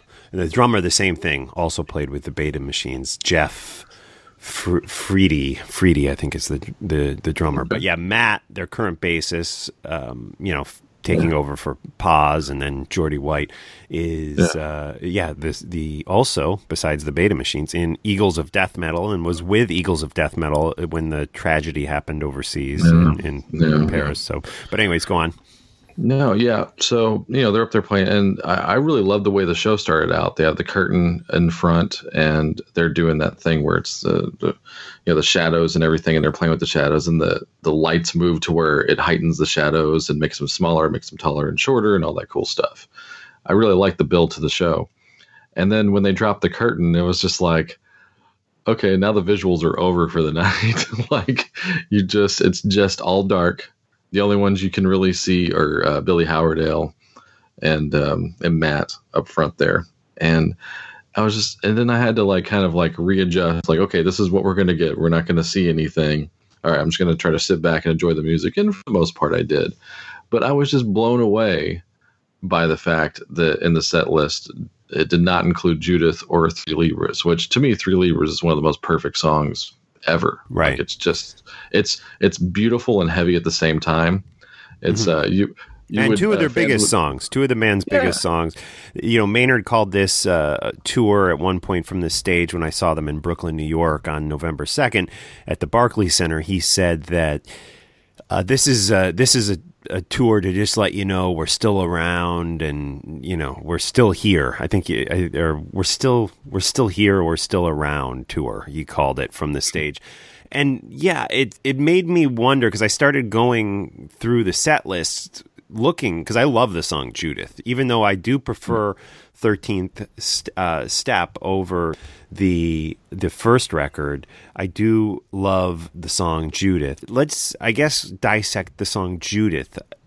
I started going through my mind, why wouldn't they play it? Okay, well, there's this thing that I vaguely remember seeing in the press that I mentioned earlier, where either Adam Jones or Danny or both of them from Tool were complaining about that song being the lead single for the debut single for this band back in the year 2000, because it was the most Tool-esque. So there's that. Maybe he wouldn't want to play it because of that. But that doesn't really make sense, because he continued to play it. I mean, I was looking at setlist.fm, and it seems like they at least were playing that, when they would get back together. I think they did a number of shows back in 2010, and they did play this in more recent times. It has been a number of years, but they did play it, maybe not within the past, 7 or 8 years, but whenever they did that last tour, I think they did play it at least at most of the shows. I'd have to double check that. Yeah, I figured it probably was a staple of the 13th Step Tour as well. So yeah, absolutely. I mean, that's going way back to 2003 or 2004 for that tour. Yep. But yeah, absolutely. I saw that tour at Irving Plaza, and they absolutely played it then. I didn't expect to hear, some of the fun things like, you've since you've seen them multiple times, you've probably seen their mashup version of Cure's Love Song and Ozzy's Diary of a Madman put together. Right. And I've heard that in bootlegs, and it's just, that's so freaking cool. And maybe their cover of Ashes to Ashes by Bowie. I didn't expect to hear those things. But that just kills me, especially Three Libras. Like I said, I could have done without Judith, but I love the song. But that being said, and everything that's been said about it, if they hadn't played it, I've been like, huh. But I've been like, okay, at least I still got Three Libras. It's like the equivalent of just the band on the surface. Let's forget Tool and all that other stuff. This is a band that has like basically 3 songs that have hit radio real hard that are really popular. So think of any other bands that have like 2 or 3 songs that everybody would know. Like, you can think about 80s bands like The Outfield or Wang Chung or something like that. Right. Like if you didn't hear those songs, you'd have been like, it's like if you go to see Warrant, you want to hear Cherry Pie, right? Yeah, exactly. It's not like the Stones, forgetting to play like Satisfaction. You kind of forgive it because like they have all these other songs, know. So it just rubbed me the wrong way, and it's one of my disappointments of the year for sure. Yeah, no, I'm with you. They needed to play that song, but let's circle back and just try to speculate maybe why they didn't play it. Okay. So the Tool complained about it, 17 years ago. Highly doubtful that that's not why they're playing it. I don't know. My other theories are that the song is very a personal song. It's about, I guess his mother was like in a wheelchair, and this song is about, but she remained to be this devout Christian woman, and his mother's name was Judith, and so I don't know. I mean, I don't know if that plays into it. I don't know that maybe it's too It's a very personal song, and I do believe his mother has passed. So who knows if there's something there. All the more reason to not release it as a single if it's that on the nose for you. You're potentially have to play that every show you ever play. I mean, I remember that like the focus. Hearing Coldplay didn't stop playing.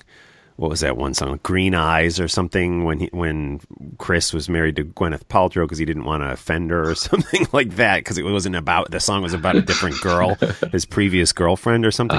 So, which to me is just freaking crazy, because as Bono said when I recently saw U2, these songs become more the audience songs than the band songs. I mean, really, like they become songs that are a personal song to us because we relate to them very differently than maybe they were intended or how they were written or what the writers were thinking about when they wrote them. So I guarantee you're not the only one, and I'm not the only one who wanted to hear Judith on this recent tour by A Perfect Circle. My third idea about as to why Judith maybe is not in the set is this. I do remember at some point within the last 5 to 6 years reading something from Maynard where he spoke about his voice not quite having the power that it used to have. And I mean, I thought he sounded great at Barclays Center. I really, really enjoyed the show. I had a great time. The band sounded just fantastic. Maynard's voice, I didn't really hear any issues with it at all. Yeah. However, that song, as far as A Perfect Circle songs go, is quite aggressive vocally, and lots of screaming and shouting and high notes. Yep. So that's my third idea as to why that song may not have been performed, that vocally maybe it's too much of a struggle for him. And the fourth random thought is, as you said, this band is more feminine. It has there are softer sides to it. There's definitely way more females in the audience at a Perfect Circle show than there is at a Tool show. And maybe he just feels like that song is out of place. I don't know. But I'd love to know the real reason as to why they're not playing what possibly is if one of their biggest songs, if not their biggest song. Yeah. If you go like on iTunes, I think The Hollow is the most downloaded song with Judith and Three Libras right behind it. Because I wanted to kind of check on that kind of stuff. But so it's top 3 as far as like this day and age. I think my answer, my theory might be a little more on the nose, but I think it's probably closer to the truth. Is that I think Maynard's probably one of the ultimate trolls out there. Like, I think he absolutely 100% trolls his fan base to no end, just to see how far he can push the envelope. He's almost like an Andy Kaufman type, right? And I think a lot of it's like, well, I'm sick of the song. Maybe I just don't want to play it. We'll go out there. We'll still draw. We'll still make money. And that's just the way it is. And I'm not saying he's completely heartless, but I think his overall fan base, I think he completely takes him to the point of insanity, because there's a lot of obsessive fans to this guy and to Tool and all the extended things that he does. And this is a guy who does everything but Tool over the last 12 years. Company, like Lucifer, yeah. Exactly. Like, and his book, doing which I have here, which I have not started reading yet, A Perfect Union of Contrary Things, his autobiography. Yeah. Look forward to reading this soon. I'm looking at it. Yeah, and those things will all do well to a certain extent, and get the diehards and everything like that.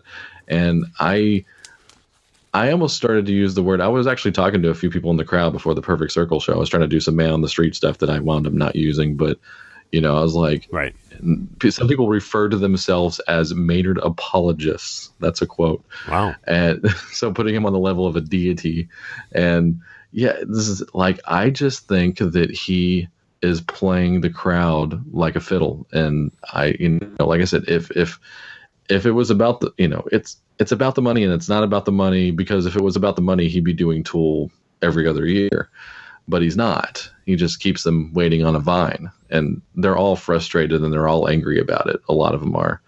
So I just think that he's just one of those guys that just is a lifelong antagonist. And I think that's another reason why he does those kind of things, like taking a band out with 2 original albums of material and not playing 2 out of the 3 of their biggest hits ever. Right. So I think that's a lot of it, honestly. I mean, for a guy that's like a big fan of a band like the Melvins, who is, they are the Andy Kaufmans of alternative rock. I think that he took a lot out of their playbook, but kind of doing it his own way. So yeah, all of his other side projects, all of his vanity projects, these are the things that he appears to focus on, and everything but the thing that brought him to the dance. Right. Which is Tool, of course. Yeah. Looking at Spotify, which I don't know how they calculate what is the most popular or streamed songs of all time. I'm guessing it's something like where they're calculating the current popular songs, because I'll give you the top 5 A Perfect Circle songs on Spotify right now. Number 1, The Doomed, which is the only song, yeah. I believe it's the only officially released song. Now they've been playing, I believe, 3 new songs in the set list on this recent tour that's currently going on. Feathers is one of them. I'm not sure what the third one is. The Doomed. Anyway, so that's up on Spotify. I think it's a great song. It's off the new record. It's I believe the only officially released song that is out there by A Perfect Circle, released a couple weeks ago, and will be included on the new record, which comes out in early 2018, according to Maynard James Keenan, when he was speaking from the stage at Barclays Center in Brooklyn, New York last week. The second most streamed song on Spotify is Judith. So there you go. Yeah. Again, I don't know how this is calculated.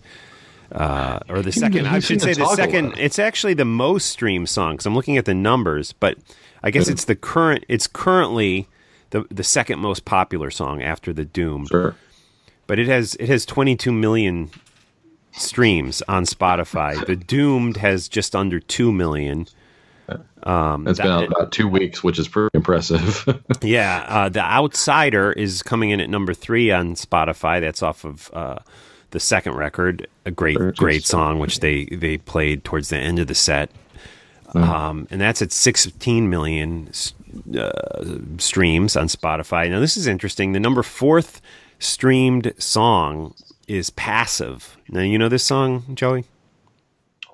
Offhand, I do not. Okay, Passive is an interesting song by A Perfect Circle because it was off that third record, which was primarily covers. That was all covers. Yeah, I think, well, except this one, which was kind of a cover and kind of not. Passive was a song that Trent Reznor was very upset, from what I remember. Maybe not very upset, but somewhat annoyed, from what I remember, that A Perfect Circle released this song because this came from the legendary Tapeworm project. Yeah. Passive was from the Tapeworm project, which was a Trent Reznor studio thing that was going on that included numerous different people, from Phil Anselmo to Maynard James Keenan to others, which I'd have to Google it to pull up. But Passive was one of those songs at one time, back in the Napster days, I believe, and it's probably up on YouTube now, who knows, but I believe there was a version of the unmixed version of the Trent Reznor Maynard James Keenan song Passive on Napster. I seem to remember having it. I don't anymore, but that makes sense. That was included on that third full-length A Perfect Circle record, the covers record. And that is surprisingly one of the most streamed songs on Spotify, coming in at number 4. Pet is the 5th one. And Pet, did they play Pet? I'm looking at, they didn't play Pet when I saw them in Brooklyn. Offhand, I do not know. It was a decently linked set list, but I don't recall if they played it or not. I think they played the new song from 360. They didn't play Passive either. So it's interesting. Out of the 5, when I saw them in Brooklyn, out of the 5 most popular songs according to Spotify today, November 4th, again, seeing them 2 nights ago in Brooklyn, out of the 5 most popular songs on Spotify, which are Pet, Passive, The Outsider, Judith, and The Doomed, they only played 2 of them, the Doomed and The Outsider. So it's interesting. Yeah. It seems like he talked a lot more at the show you went to, except for the occasional thanks or thank you between songs, and occasionally.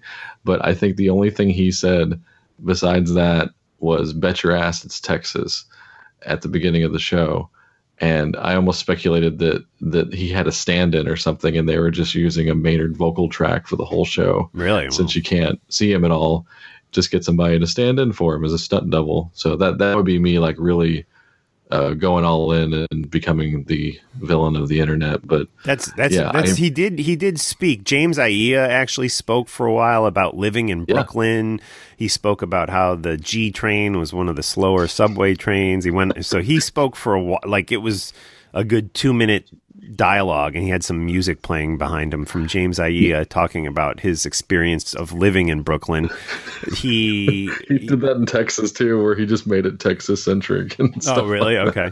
Talking about ZZ Top and Stevie Ray Vaughan, the Dallas Cowboys, and so that's a bit that he does. That's awesome, though. I love that because I love James. Yeah, and so then like a lounge act. Maynard definitely said a few things. I mean, he wasn't overly talkative, but there was some little couple lines he talked about which were kind of obviously political, but he didn't name any names, but it was something about, I can't even remember, but it sounded definitely like it was hinting at, political divisions and stuff like that. And there was a few other things he said. He mentioned about the new record coming.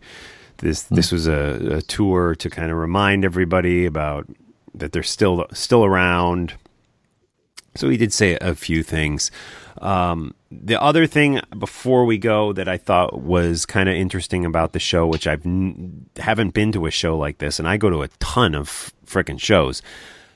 No cameras, no cell phones, no nothing. So the whole crowd, an arena almost filled, not quite, but almost filled arena in New York City. There wasn't one cell phone out. And I will tell you, I saw one guy get thrown to the ground and dragged out for taking a picture.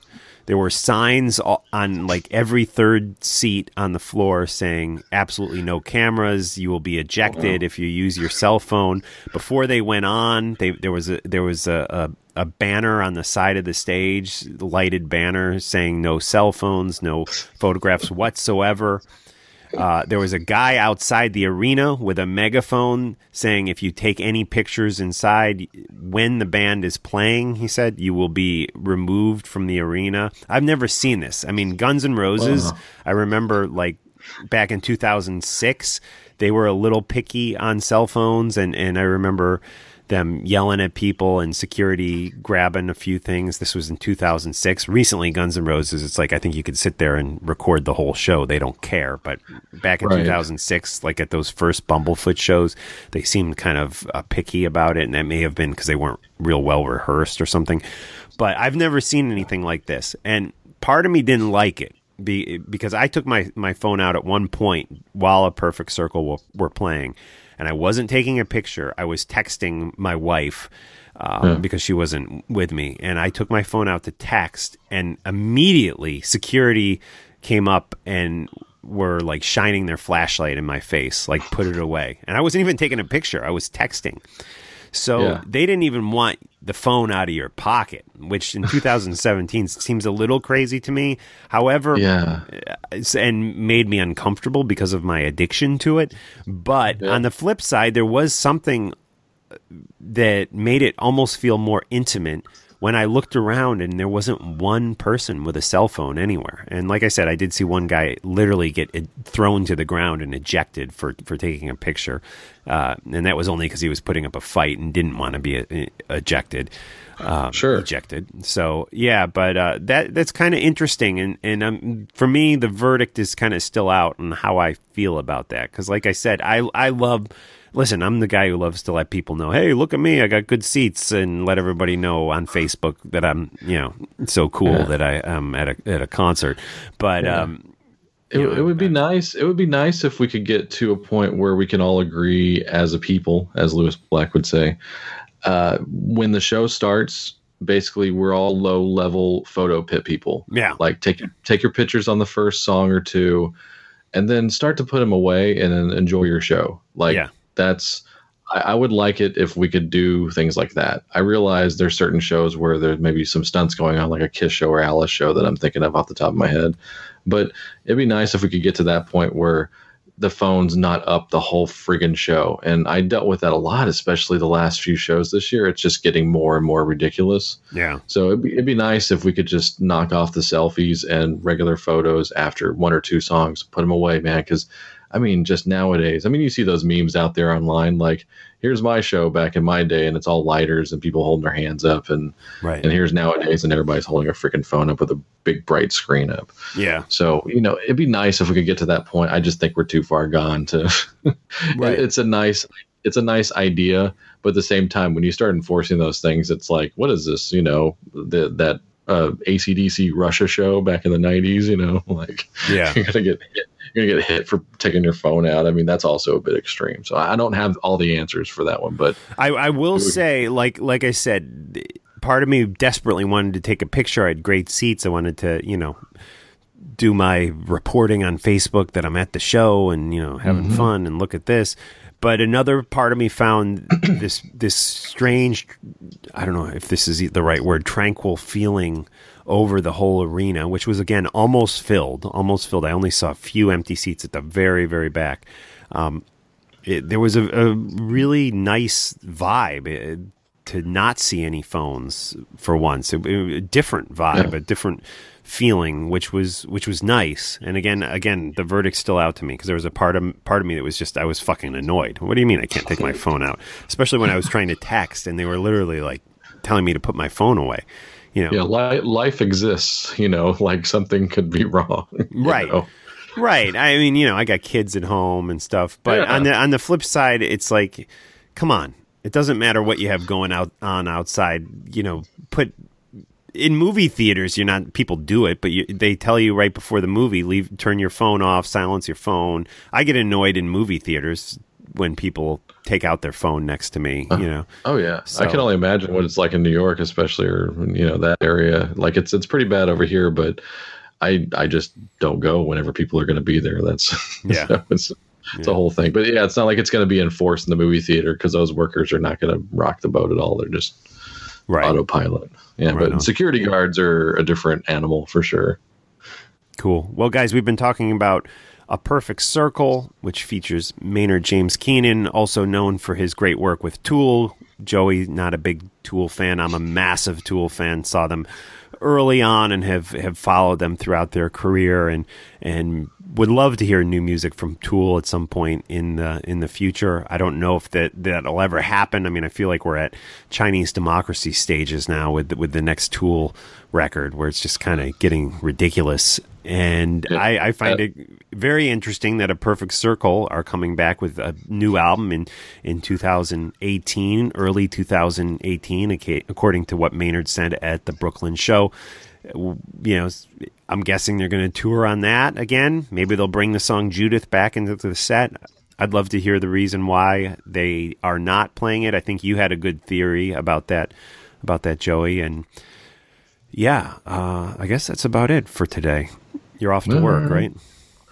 Yeah, absolutely. Another day, I gotta do this Saturday. I feel like my Saturdays are more busy than my weekdays where I'm actually working. It's like one car needs to be inspected. I need to get the oil changed. Swim lessons for the kids. It just goes on and on and on. I wanted to go to Bruce Dickinson's doing a in-store book signing not too far from where I live, but I don't think that's going to happen today. I got a stack of books here, which I just need to get through, including Maynard's book. I got Carmine Appice's book here.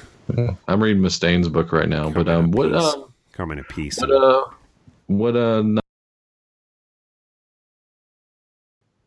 Yeah, with non-metal records, not much at the moment. I'm trying to think what I'm listening to. There's this is super obscure, and people might find it a bit weird, but I like it. It's Nefesh Mountain. Now, this is like an alt country band from New Jersey, Nefesh Mountain, and they're on Spotify, they're on iTunes, and they are practicing Jews, and they are known in this country as one of the only alt country bluegrass bands that do traditional Jewish music.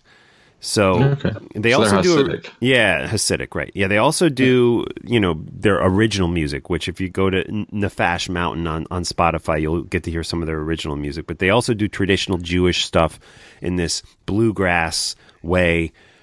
Eric is the one guy. It's a husband and wife band, and he's just plays an incredible banjo and gets flown all over the country to do bar mitzvahs and stuff because he does this traditional bluegrass style music, but can also he does it like Jewish Hasidic music and stuff. And it's great stuff. And it's not necessarily, some of the stuff doesn't even really sound Jewish, so they're definitely worth checking out.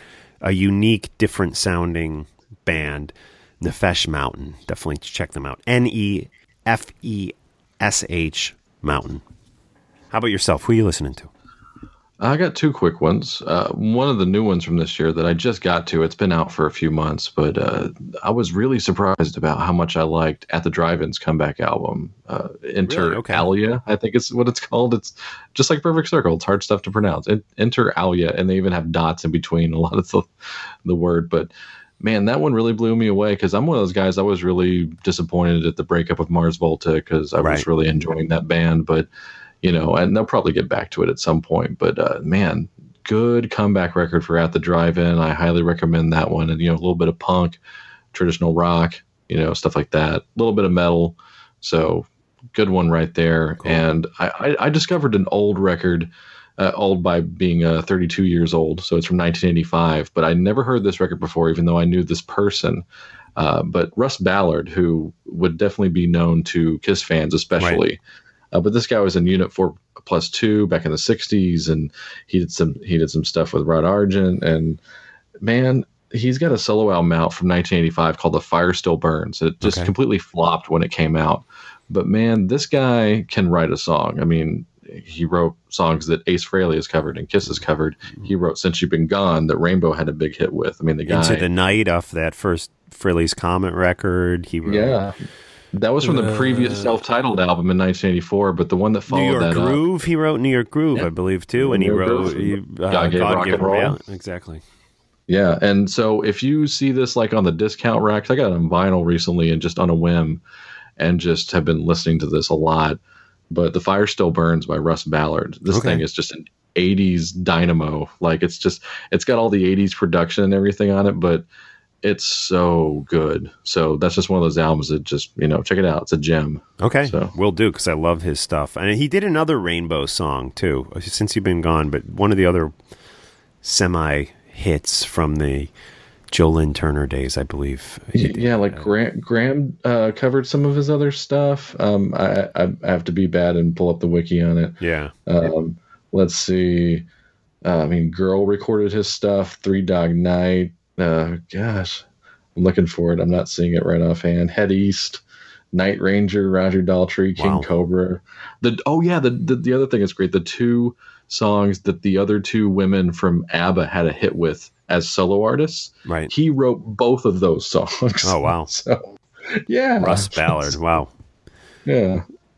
Amazing stuff. I will check that out, Joey. And real quick, another record. I know I mentioned it before on Talking Rock, but Roger Waters' studio solo record, Is This the Life We Really Want?